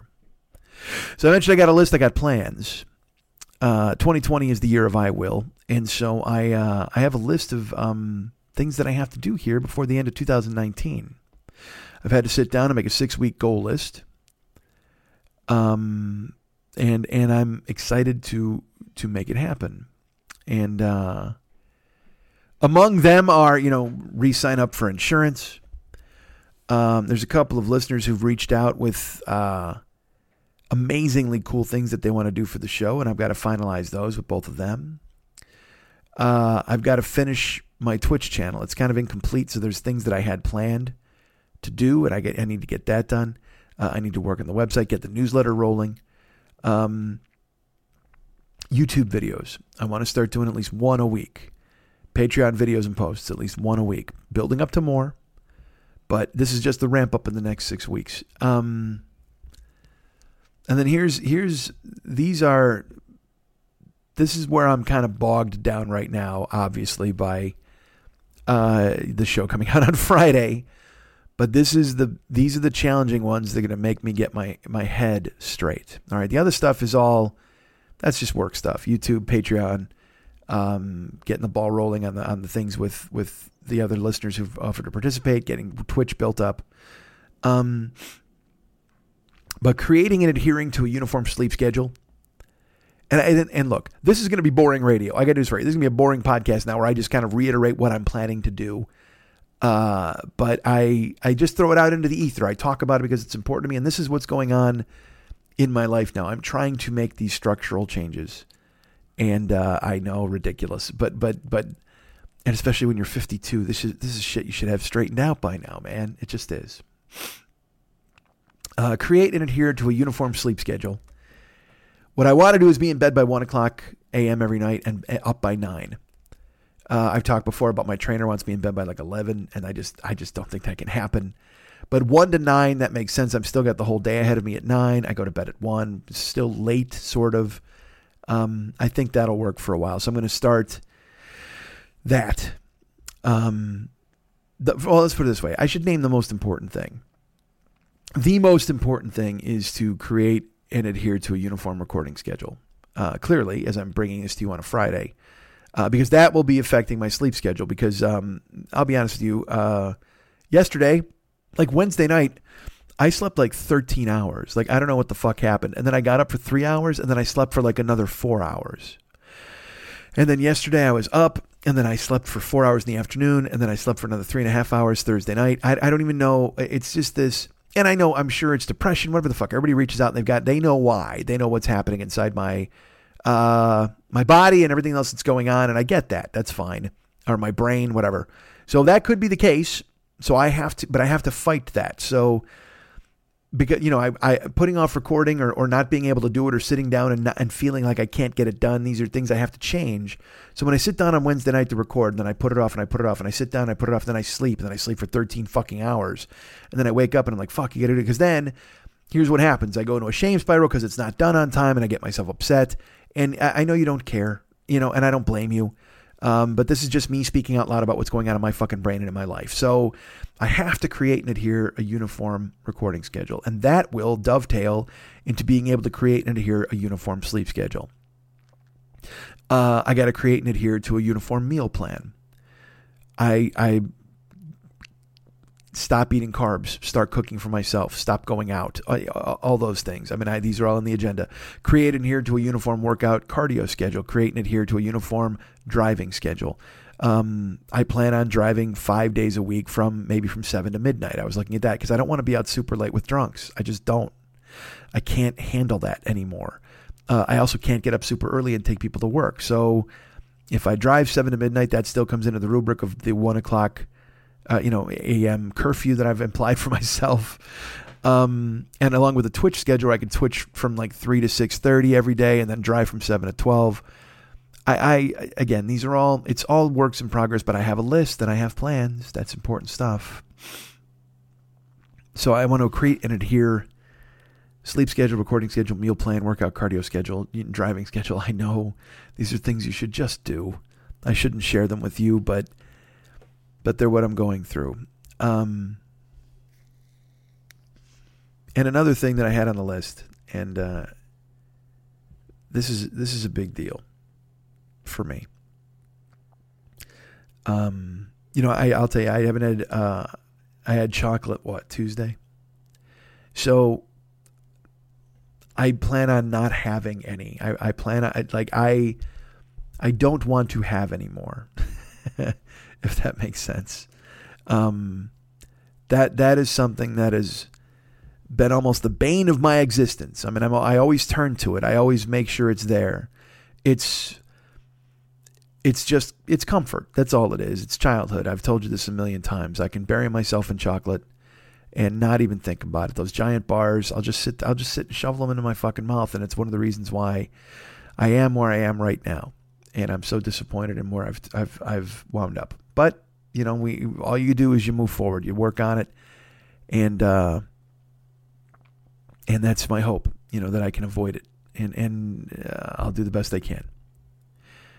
But another important thing for me is, chocolate is a poison in my life, and it's something I do to myself. And another thing I do to myself, and I have to, you'll laugh. On my list, this is I wrote, escape from the prison you've made for yourself. And what I followed that up with be free with an exclamation point. Escape from the prison you've made for yourself. Be free. Now that can apply to chocolate. That can apply to all of my behaviors. Because this is a prison I've made for myself. I act the way I act because of me, my brain, my makeup, my upbringing, all of it. I choose to be this way. I choose to eat chocolate. I choose to not work out. I can't blame anything but myself. But also, in the escape from the prison you've made for yourself, I have to eliminate my ex from my life. I have to find a way to move on. I know that sounds ridiculous, particularly because it's I mean, believe me, it sounds ridiculous to me when I say it out loud. I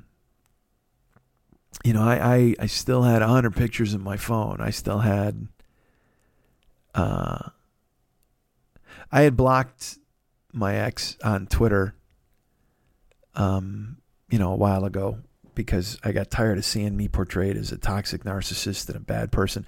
And it was all subtweets. She never said anything about me, but she would like tweets that were about getting away from a toxic, violent narcissist, whatever the fuck, all this dumb shit. And as I've said, I recognize there is a touch of narcissism in having to go look and see and assume that shit's about me. But if you knew, you'd know that I know it's about me. I just know. I know her. I haven't been in a room with this person in 3 years. I haven't physically seen this person in 3 years. But they haunt my skull. And they've been a gigantic part of my life because of me. I allow it.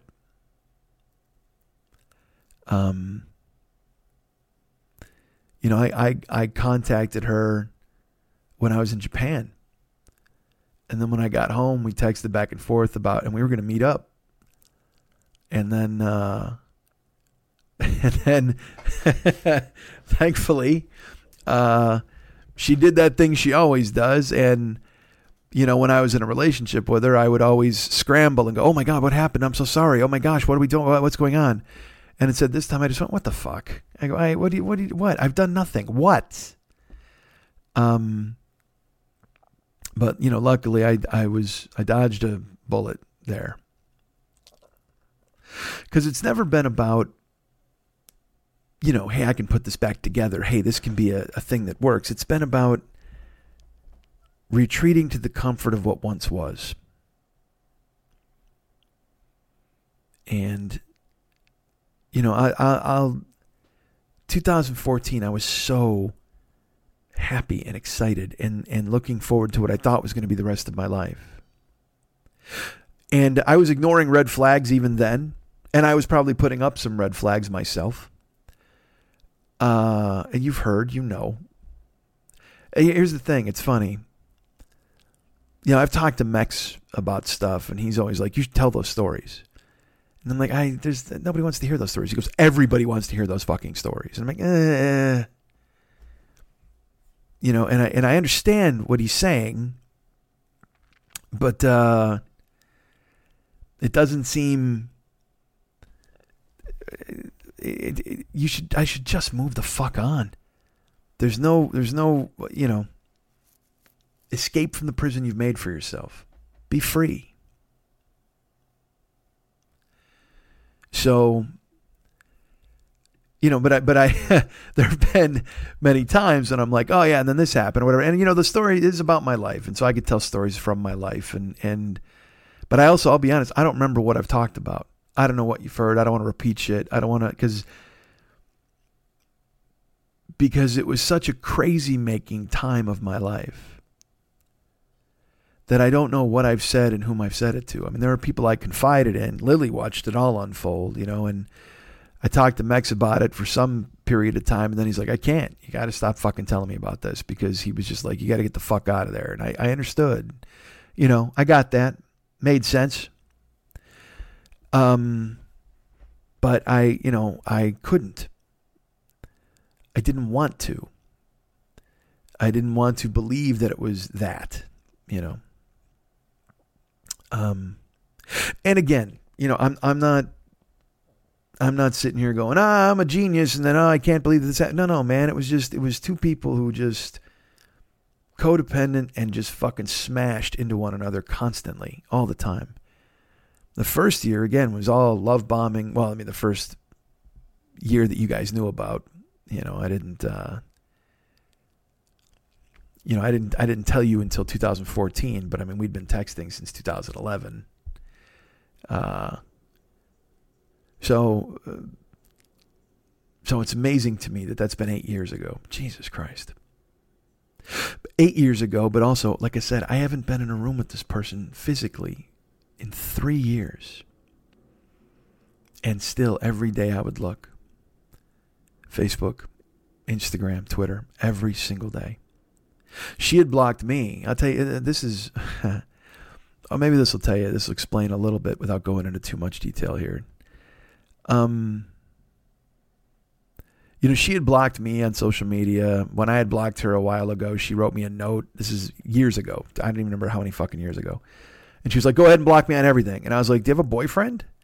And she was like, yeah, I'm dating. What do you want me to do? And I was like, all right, fine. Well, I don't want to be that guy's every other guy who fucking showed up when I was with you. I just, again, like I said, I don't want to fucking tear the lid off of this right now. Anyway, who the fuck knows? Maybe I'll get mad enough later. But now it just seems that I should just fucking let it fucking go, right? Don't fucking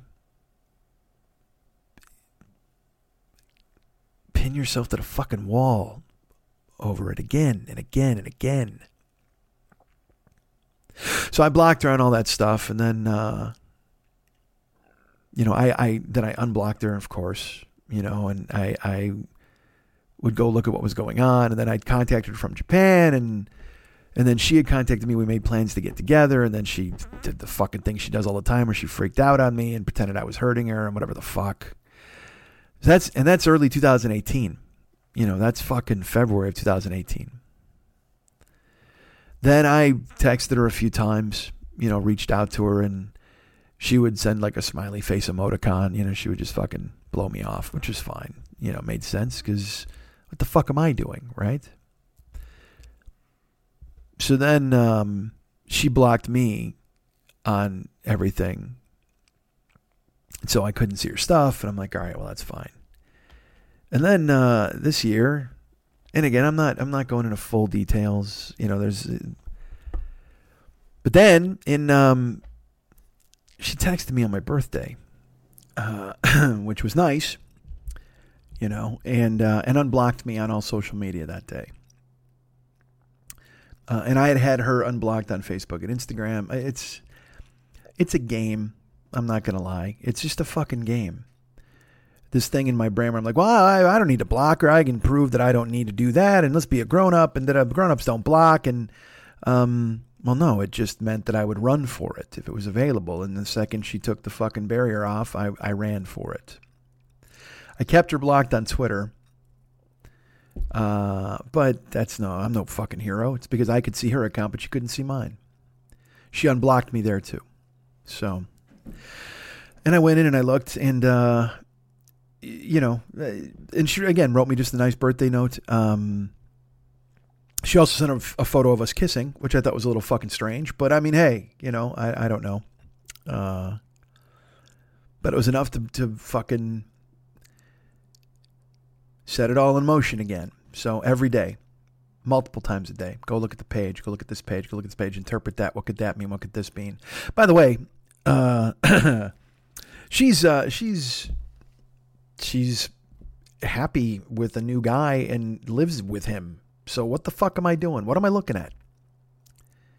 But also at the same time, Why are you sending me a photo of me kissing you if you live with somebody? I don't know. I don't fucking know, man. I have my ideas, and but I don't like making this show so laser focused. But at the same time, there was a quote I saw, and it kind of resonated with me, and it was, "You own everything that happened to you. Tell your stories. If people wanted you to write warmly about them, they should have behaved better." And that resonated with me.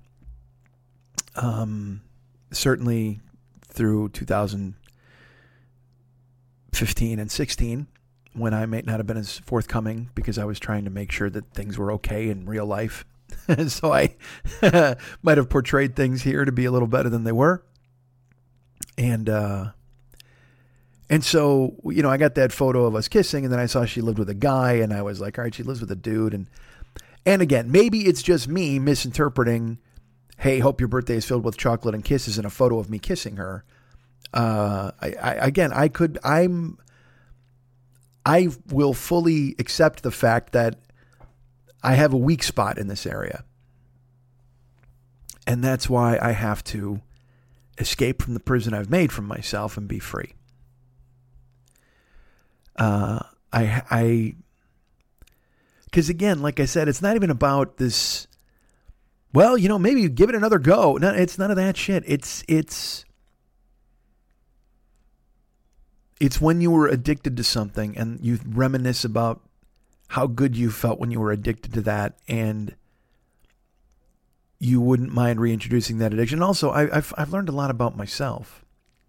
It's funny, when my birthday was on a Monday and I got that, she texted me real early in the morning. I was in bed and I heard her song, because her song still plays with her texts. She had actually texted me in April too, and that was weird because it went off in the middle of a therapy session with Shannon.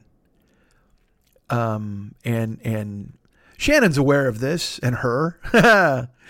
And so we were sitting there, and all of a sudden it just the song played, and I fucking froze, man. And that text was empty. It was like a long, empty bubble. And I know what that is. All right. And you could say, oh, it was a butt dial, or, oh, it was an accident. But I mean, she hadn't texted me for like a month. She actually reached out when I did the show about Maki and Brody, and that was very nice of her. And I appreciated it very much. But then a month later, you know, I get this text and it's just an empty bubble, and that's just a bat signal to see if I'll respond. You know, again, games. I've done this. I did this. We did this. I know what's up. So to get that song goes off, and then I had Shannon that day. I'm like, hey, I got something to talk about. Yay. But now every day since, I go and I look. And again, she appears to be very happy, which is cool. You know, she bought a house. She got a new guy. On Twitter still, I was upset because, you know, again, it's all subtweets. She likes things that are, again, portraying, you know, I finally escaped my toxic, violent, once you realize people love you, all this bullshit. And look, I'll tell you this, you know, when I was with her, I basically wasn't allowed to meet her family for the first 3 years. I was told that, you know, fuck this. Again, tell your story. I was told they were terrible. I was, you know, she told me things about them and this, and they weren't good people. And I was like, oh man. And so I wanted to protect her from that. I wanted to make sure she was okay. One time I was actually standing next to her mother at a baseball game her son was at, and she never introduced us. This is the first year that we were out and dating. And I should have just been a grown up and said, hi, excuse me, I'm Mike, I'm dating your daughter. But I didn't, because I'm 47 playing fucking games in 2014 like a dope. But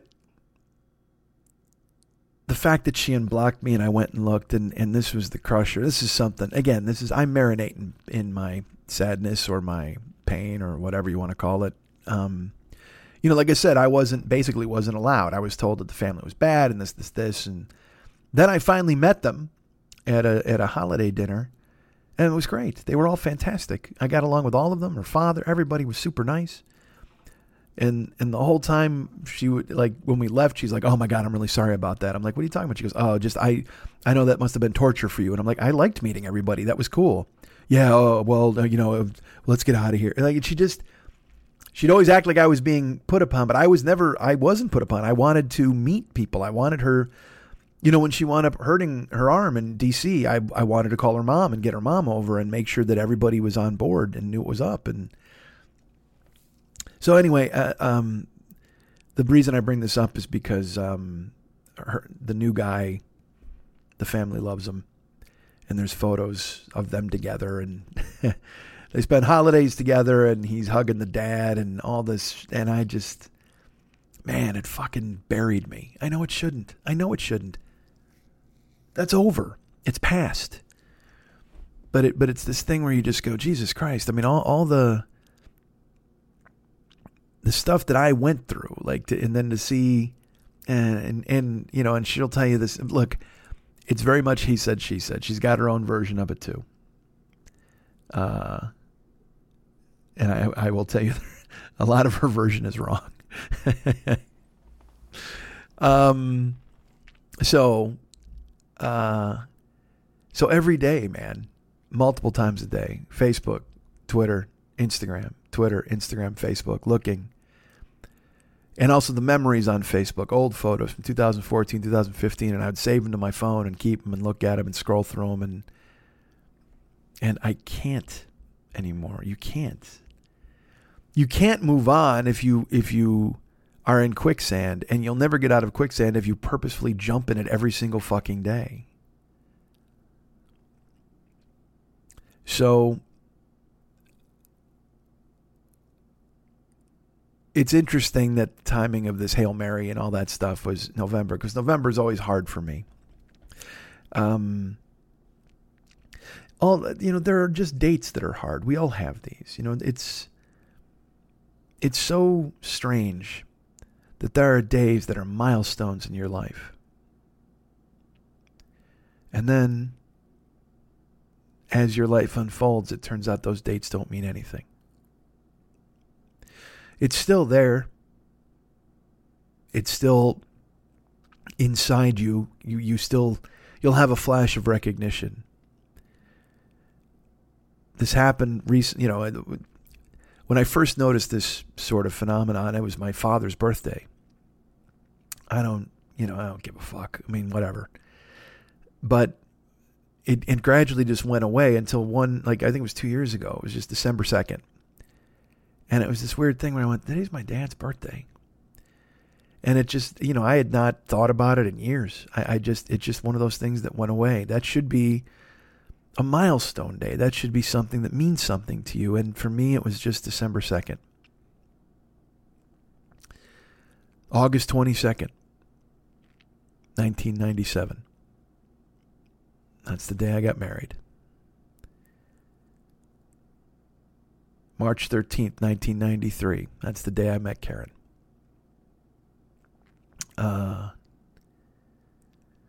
Those are hard days, but they're days now. That's all they are. And it's tremendously sad if you think about it. And life moves on, and everybody does whatever they're going to do, but at the same time, there's just those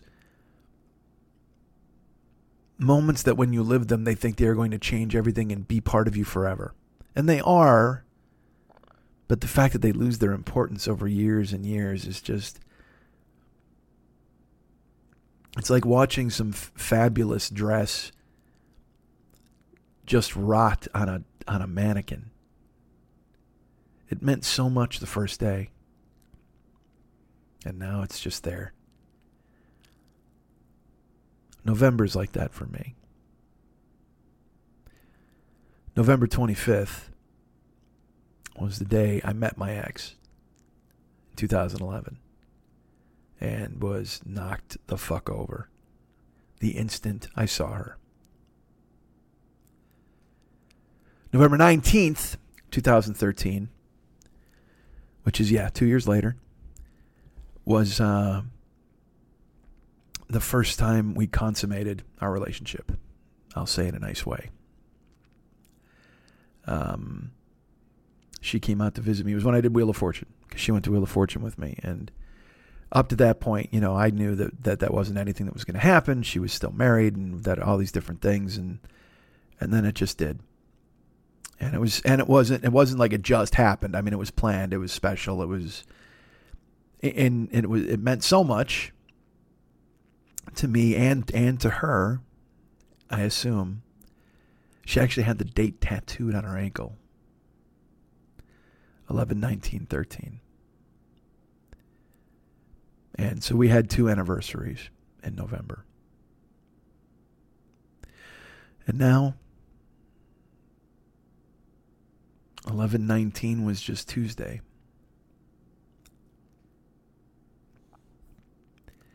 And 11/25 is going to be Monday. So I know I'll have something to talk to Shannon about.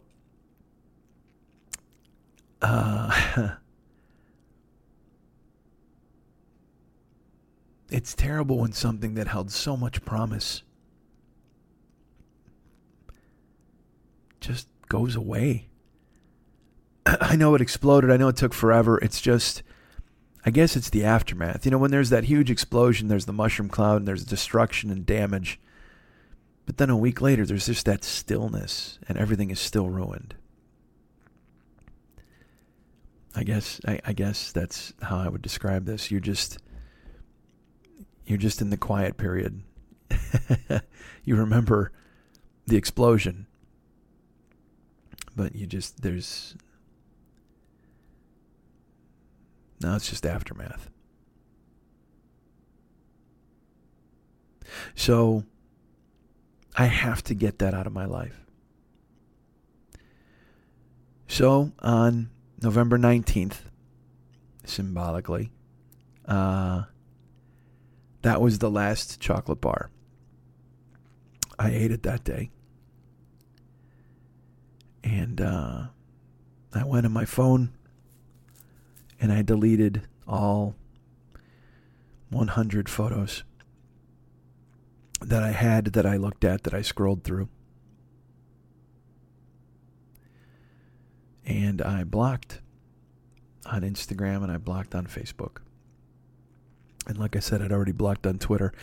I can access the account. I'm just not going to. And then, that wiped me out for a couple days. I wish it didn't. I wish I wasn't so fucking fragile, I guess. I wish this wasn't. I talk to Shannon all the time and I ask her why. I didn't know why. I should say didn't, because I think I figured it out. It's, I talked on the show before that she was essentially like a high school girlfriend. Like I think it's astonishing to me that I was with my ex-wife for 20 years. And I don't even know where she lives. Like, I don't know anything about her. She blocked me and disappeared. We wound up reconnecting at the end of last year. Did I tell that story on here? I actually talked to Karen for a while. Perhaps I'll tell that story another time. But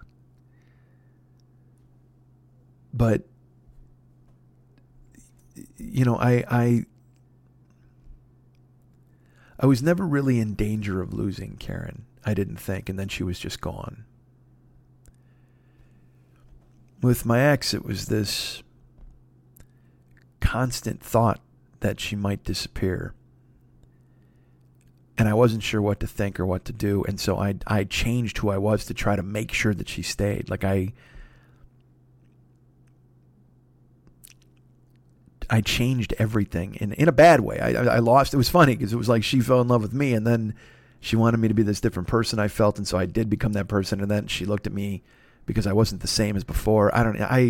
Dudes, I got tied in a fucking pretzel knots. I don't have any fucking clue. I got no answers for you. But she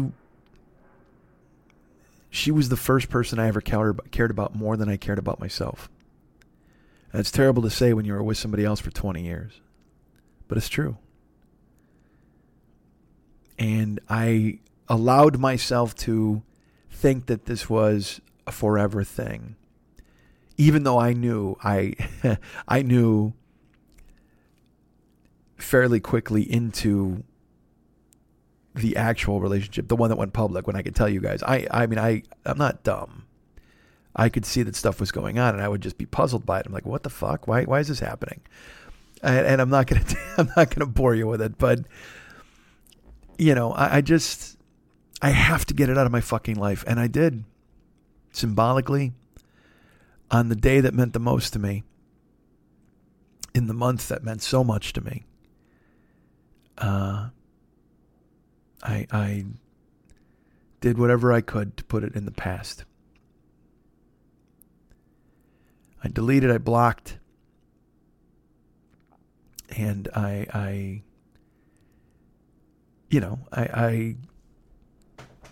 again, it's so strange to me. I have not been in a room with this person. I haven't physically seen this person in 3 years. But the thought would still wipe me the fuck out. You know why? Because you also go, why is she happy with someone else? Why with all of the fucking chaos that we went through, how could she? It's all these dumb questions that don't mean anything to anybody. In reality, move on with your fucking life. In reality, you are the one keeping yourself from moving on. In reality, you make these choices. You eat chocolate. You go back to this fucking heroin. You put it into your brains and in your heart, and you think about what might have been, what was. When instead you should be concentrating on what will be and what is. Make yourself better. Escape from the prison you've made for yourself. Be free. And then, when you finally accomplish the things you need to accomplish, when you've grown, when you become better, then you can unblock her on all the social media and let her see what happened.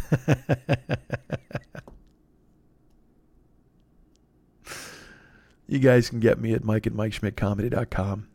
You guys can be my friend at Facebook.com/the40yearoldboy. You guys can follow me at Twitter.com/the40yearoldboy. You can be my friend, like I mentioned, at Facebook. I'm on Instagram and Snapchat at Mike40YOB. That's Mike40YOB. Find me there, please. Send me photos and stories.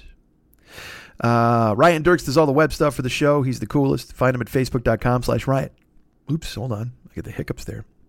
Facebook.com/Ryan Dirks. You go ahead and find him there and tell him he's cool. Why not? That's always a nice thing to do. Particularly during the holiday season.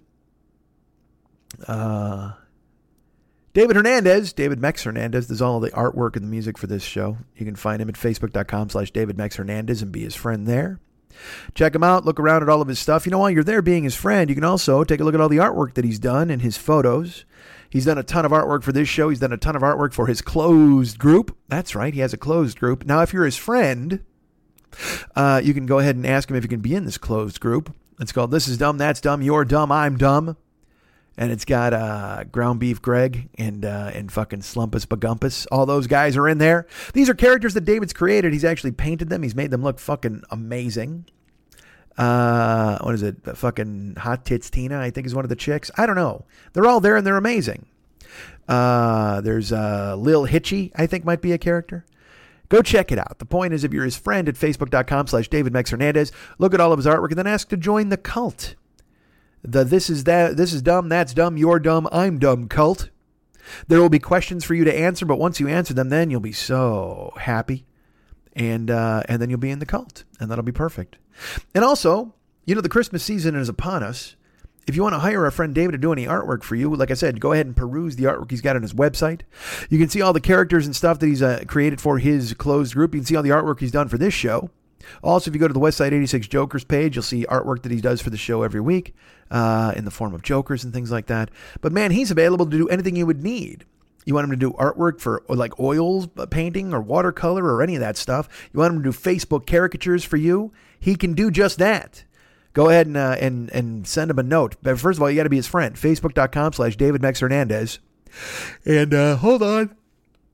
Powering through a yawn. You want to go ahead and write him on there and send him a note and tell him, hey, I need you to do this painting for me.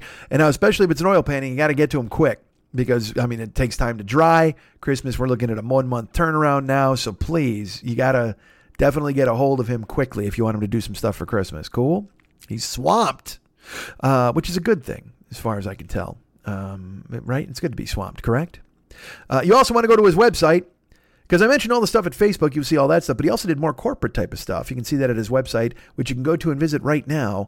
That's artbydmh.com. I know you're thinking to yourself, what is that? How would you spell that out? Well, you'd spell it out as artbydmh.com. When you go there, you'll see like his Valscapes and his Skycons. You'll see all this stuff he's done in the past for the work he's done for advertising agencies. Just amazing work he's done, professional quality work that he can do for you as well if you want to hire him to do so. And you do. Trust me. I swear. Go to artbydmh.com. That is artbydmh.com.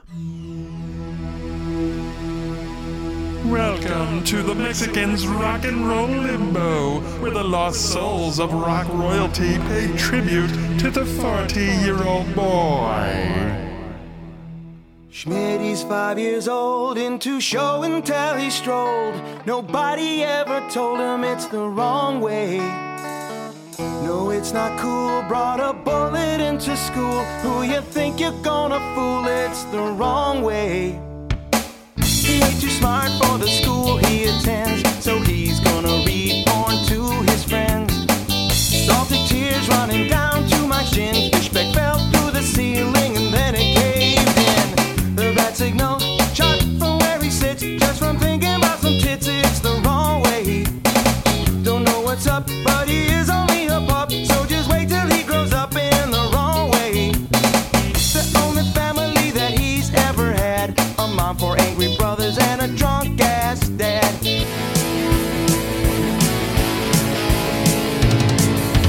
I'm staring at my own balls. Think it's time I made the call. Lose all the hair in my erection. My solution for happiness. Hairs have been growing way too long. Please wax my balls. Please wax my balls for me. Please wax my balls. Please wax my balls for me.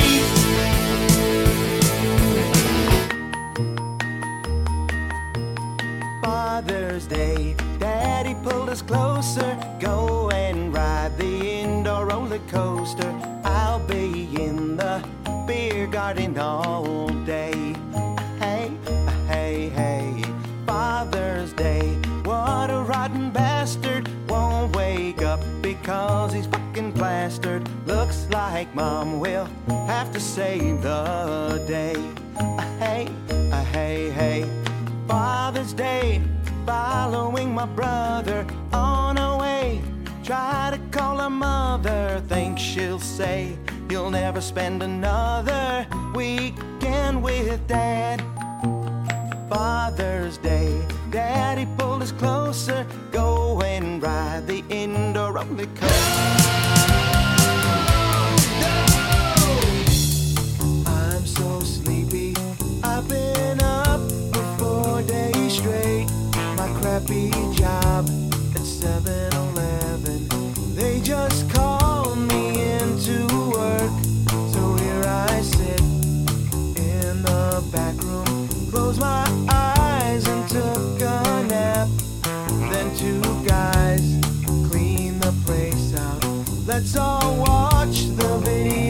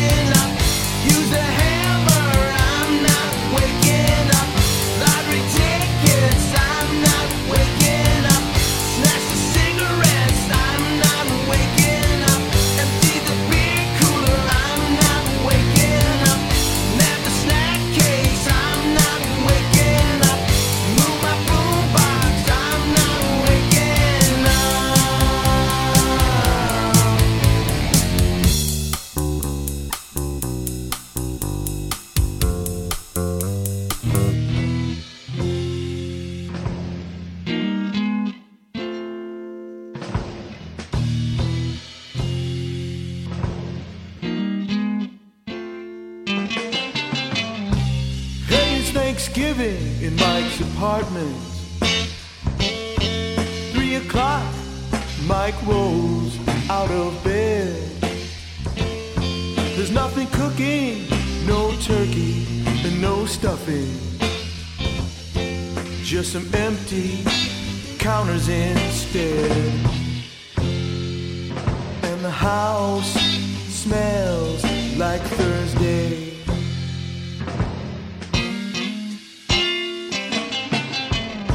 Accuses Karen of ruining the happy memories from yesterday's life. She grabs her keys, she now is leaving. So no turkey, no stuffing, and now no wife. And the house, it smells like Thursday.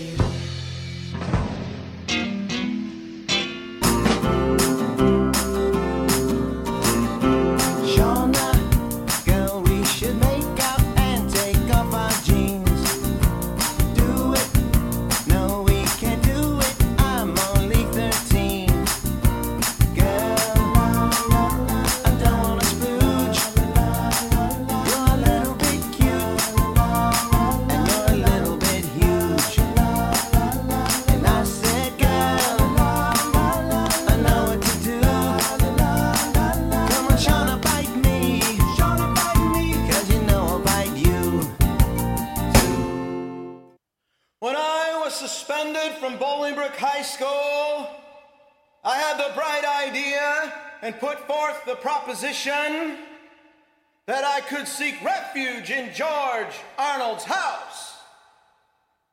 Seek refuge in George Arnold's house. Seek refuge in George Arnold's house. You cannot seek refuge in George Arnold's house!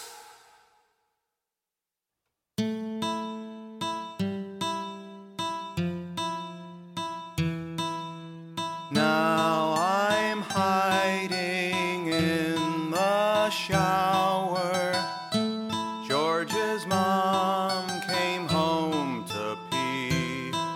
Oh yeah, I heard her pee.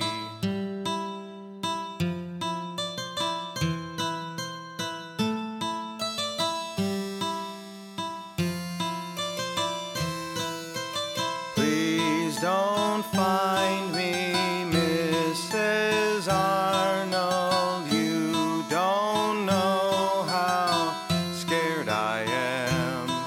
Oh yeah, I ate your ham.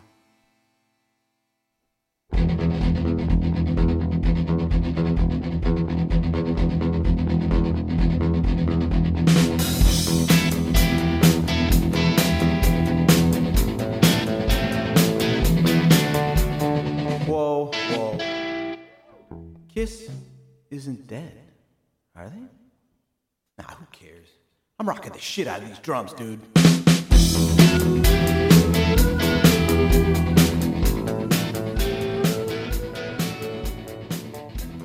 Sponsors? Holy Christ, have we got sponsors. Podcast sponsors, certainly. Well, sponsors of a podcast who happens to be podcasts themselves. Look at that. Look at the way symmetry. I like symmetry, don't you? Our good friend Fearful Jesuit, who is doing the yeoman's work, taking apart all these conspiracy dickheads on the Paranoid Strain podcast, which is available right now in the iTunes store. Go download it. Go subscribe to it. Go make it a part of your life, a part of your daily life. That's right. Listen to it every goddamn day. The Paranoid Strain is available right now in the iTunes store. The newest episode, or the most recent episode, is certainly the one about vaccinations. And as I've mentioned before, you can hear all sorts of interesting things on there about early anti-vaxxers. You can hear about our friend Andy Dubs. You can hear about leaky gut. You can hear about all of these horrible things that have been done. You can hear our good friend. You can hear about Bob and Fred and the Dragon. You can hear about our buddy Jesuit who keeps bad-mouthing Zeus for some fucking reason.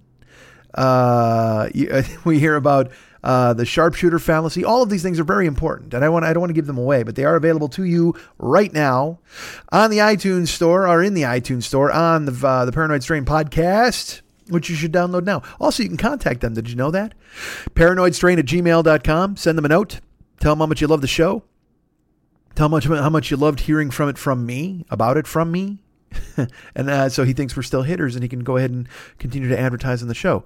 That would be great. I would love it. Fearful Jesuit is the best. A good friend who always calls or not calls, at least texts to check on me to make sure I'm not dead. And that's all you need in this world is you need to see one person to keep checking on if you're dead or not. That's the main thing. Have one person who will text you to go, hey man, you all right? Hey, what's going on over there? And he does it anytime the show's as late as it is this week. I get a note and he's like, buddy, what's happening, man? And I'm like, hey, I'm here. I promise I'm not dead. So, again, all you need in this world is one person to check in and make sure you're not dead. And Fearful Jesuit might be that person for me. Yawning sucks. But he's available now at paranoidstrain@gmail.com. Write him there, please. And tell him you love the Paranoid Strain podcast. Tell him you heard about it from us. Leave it a review in the iTunes store. Download the show. Subscribe to it right now. And you know what? You'll be better for it. That's right. I'm going to say that. I'm going to go ahead and on a limb and tell you that you'll be better for it. Quality, informationally dense podcasting done right in a closet with Dana Unicorn by his side on his lap and Awkward Jesuit knocking on the door wondering when she's going to get her fucking chicken tenders and fish sticks. But it's quality podcasting. It's number one. It's number one. It's top of the hill. Shut the fuck up. The Paranoid Strain podcast is available now in the iTunes store. Go get it. It's really good. Also sponsored by our good friend Rob Matsushita and his podcast called The Knife Drop. In the latest episode, they talked about the movie Walk Hard, which, as you know, features our good friend John C. Reilly. John C. Reilly. He interviews Christopher Chen about Asian stereotypes in acting, or casting, I should say. Big Slim McGroovy is there talking about Death at a Preschool, which is a non-existent movie that people want to know about. But by the way, Rob also listened to the show and he reached out to me. He's like, hey, I was thinking of doing a project regarding one of your stories. I'm like, please don't do that because people listen and they're real. And he's like, yeah, okay, I'll maybe avoid that, which is nice of him. Thank you. Yawning blows. The Knife Drop podcast is available new in the iTunes store. Go ahead and leave a review. Write him a note. Tell him he's the best. You can be his friend on Facebook if you want. As a matter of fact, he's our good friend, Rob Matsushita. You can find him at facebook.com/rob.matsushita and find the Knife Drop podcast, which is really good. Something you should check out right now. Download it and go ahead and write him a note and tell him you heard about it from us. And then he'll think we're hitters and he'll continue to be associated with our show, which makes me very happy, as I've mentioned many times. Hey, man, let's talk about this. I've affiliated myself with SoFi. Do you know what SoFi is? SoFi is a money app. I make a lot of P noises there. Here's look, I'm not going to explain that I know what it's about. All I know is if you seed your account with $100, I get $50. And then within a week, you'll get $50. And then you can take your money out. I don't give a fuck if you leave it in there, as a matter of fact. Doesn't matter to me. But it exists. And thank you to all the people who've taken the plunge and trusted me enough to go ahead and do something like this. Now, here again, I think I mentioned this last week. Like, I thought that SoFi, again, I don't know who the fuck they are, but I did a bunch of research on them to find out who they were and what they're about and what they're doing. And then it turns out that the new stadium opening in Los Angeles where the fucking Rams and the Chargers are going to play is SoFi Stadium. So, look, man, these guys are around at least through next football season. They could end Ron out later, but I'm just asking you to get fucking $100 in there for a week. Put $100 in there for a week, and then you fucking leave it in there, and then you get $50. I get $50, then you take it the fuck out. Look at that. It works out. And it's the Christmas season. What a fantastic way to earn $50 for me and for you. So go ahead and be my SoFi person. There's a link. Should I just, Jesus Christ, I wonder if should I give the link on the air? Oh, God, that seems fucking shady, right? Do I even know the link? I'm not sure. Hold on. I'm going to try to find out if I know the link. I think I do. I think I do. Boy, oh boy. All right. I'll tell you what. Right now, if you go to, boy, I wonder if I can get it on my phone app. Hold tight. Let me check my phone. Oh, Jesus. I apologize. This is going very poorly, I should say, for you and for me. Hold on. SoFi. Where's the link? This is an app. See, don't listen to this part. Just go ahead and tap dance through it just like I'm trying to do because I want to bring you something. Because again, finance is very important to me. As you know, I'm certainly nothing if not a financial guy. Face ID lets me into my phone. Spinning a wheel. All right, there's me. Invite friends. Okay, where's the link? Do I have a link? Thought I had a link. Fuck this. All right, look, go to the Facebook page, the Westside 86 Jokers page, and you'll see the link right on there. If you click it, you get $50. I get $50. Put $100 in the account, and there's a bunch of people have already done it. A handful. I think we're at double figures now, which is kind of nice. Because that's going to come in handy. Because you know what? Fuck, I'm even with a Hail Mary landed, we could all use more money. I could use $50 for a head. So please go ahead and join the SoFi crowd. And again, it takes a week. You get your $50, you can take all your money out. I don't give a fuck if you close the account at that point. Get me my 50, get you your 50, and there we go. There's no fucking time limit on how long you got to keep it in there. That's fine. So there you go. So please go ahead and follow me into SoFi hell. How about that? Let's put it that way. We'll call it that. MailChimp. I think I mentioned it earlier in the show. Of course I did. Hey, Mike, add me at gmail.com. Hey, Mike, add me at gmail.com. You'll get on the new newsletter list, which is, again, that's on my, I've got plans, I've got a list, and get the newsletter up and running is on there, as you heard. So I'm excited to do that. I'm excited to have you come along with me. That'd be great. There you go. Cool. All right. So there's that. SoFi, MailChimp. Hey, Twitch. Let's talk about this for just a second. You know, I got a Twitch channel. Of course you do. You know that. Well, before I get into well, fuck that. I'm telling you this now because a lot of people tune out the plugs, I think. December 20th, which is a Friday, we're doing the 40-Year-Old Boy Twitch Christmas party. We did it last year. People are very nice and they buy me gifts. You do not have to. You can just come and watch. That's totally fine. I wear a Santa hat. We have hot chocolate. There's some cookies. I may have a special guest. And I will open gifts from listeners on the air. You can watch me do it on the screen right there on the Twitch channel. I will do that and you can check it out. It'll be totally fun. Friday, December 20th. And I don't have an official time yet. It'll be sometime in the afternoon. I want to do it at a time where everybody's like kind of home from work too, that sort of thing. So I don't want to schedule it too early. Last year, I think we did it at 5 o'clock p.m. and that sounds good. 5 o'clock p.m. Pacific time. But let me double check with if I possibly have a guest and all that other stuff. And then I'll have an official time for you. But Friday, December 20th. And I tell you this now because if you want to get me a gift, and you don't have to, but if you want to, you got to get the P.O. box from me and you got to get it in the mail. Because, we're a month out. So I figured, you got a month of a heads up now. So go ahead and send that to me or whatever. And if you don't want to send anything, don't. But if you do, that's fantastic. You got to contact me for the P.O. box. I don't give it out over the air here because then I'll be deluged with fucking ridiculous junk mail and garbage.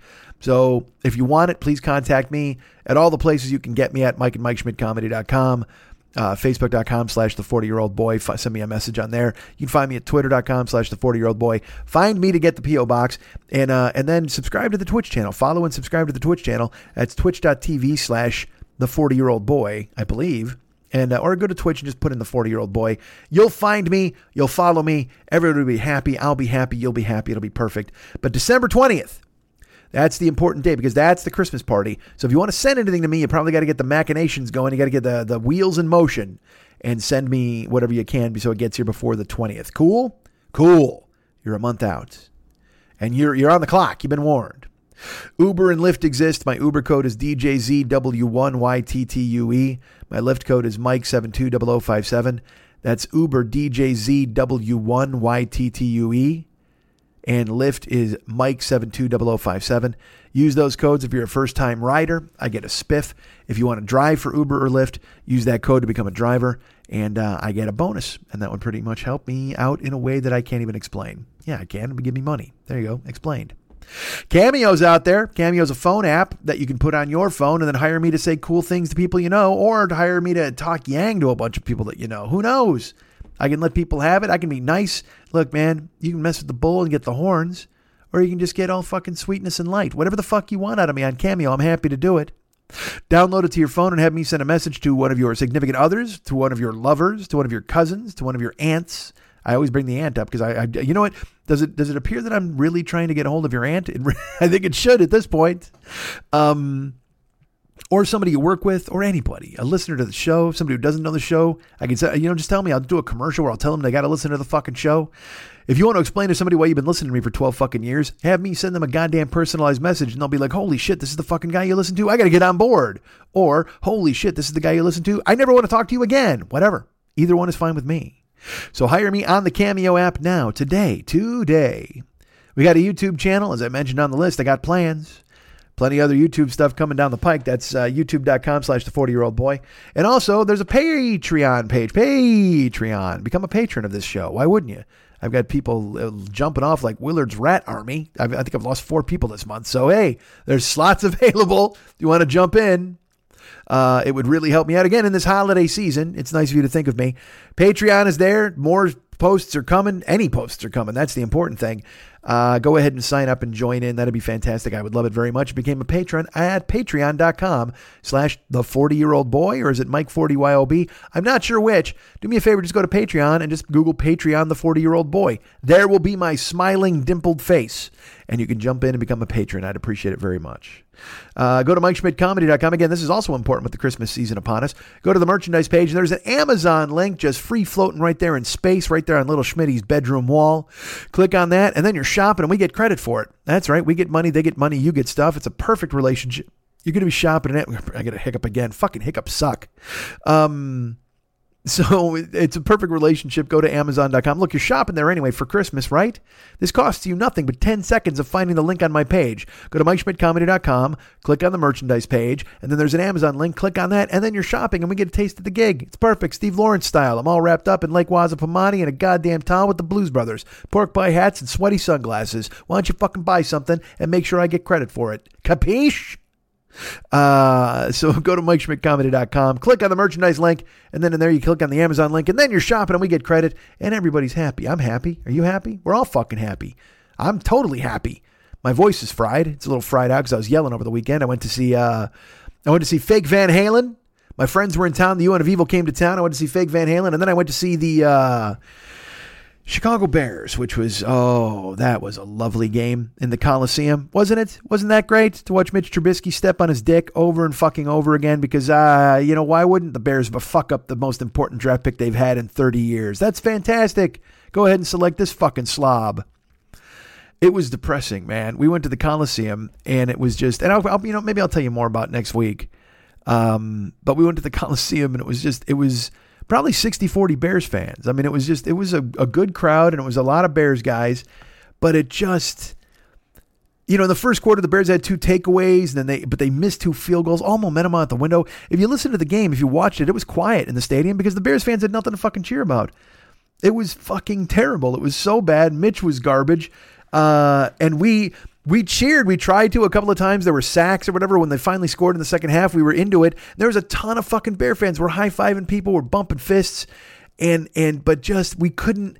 It was funny because I will say this. The Ram fans were really nice. Like, I didn't think they would be. Maybe it's because they knew they were outnumbered or whatever the fuck. The only thing they had is they had a cheer. They'd be like, whose house? Rams house. Whose house? Rams house. And people would, it was a call and response.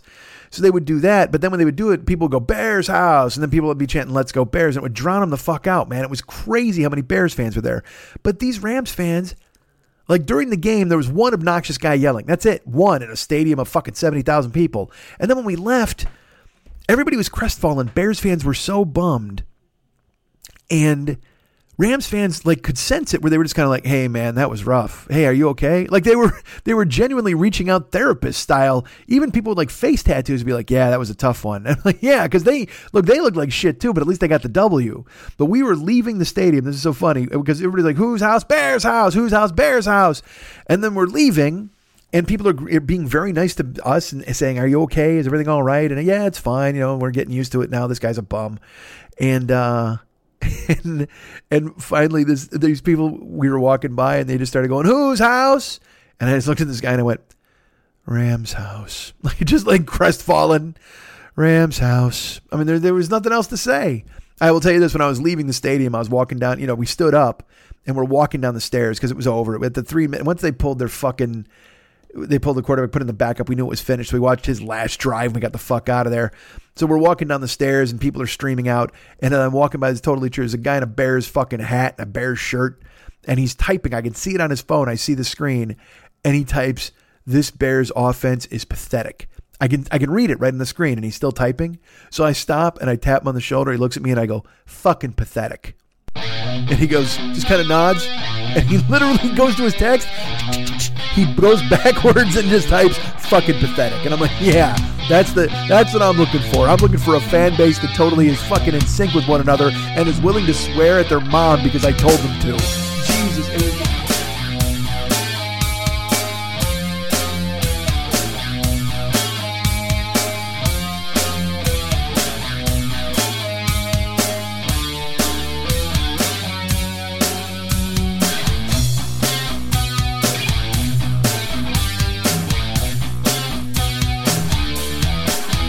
If there's anything I like more than me, it's people who like me.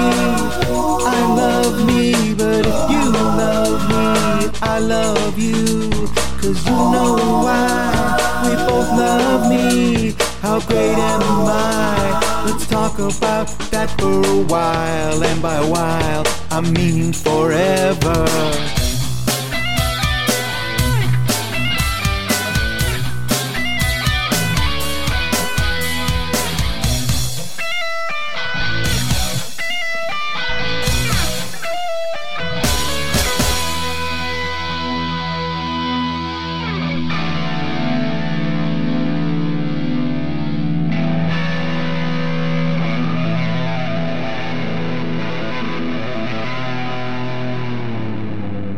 Charlie Doe Podcast.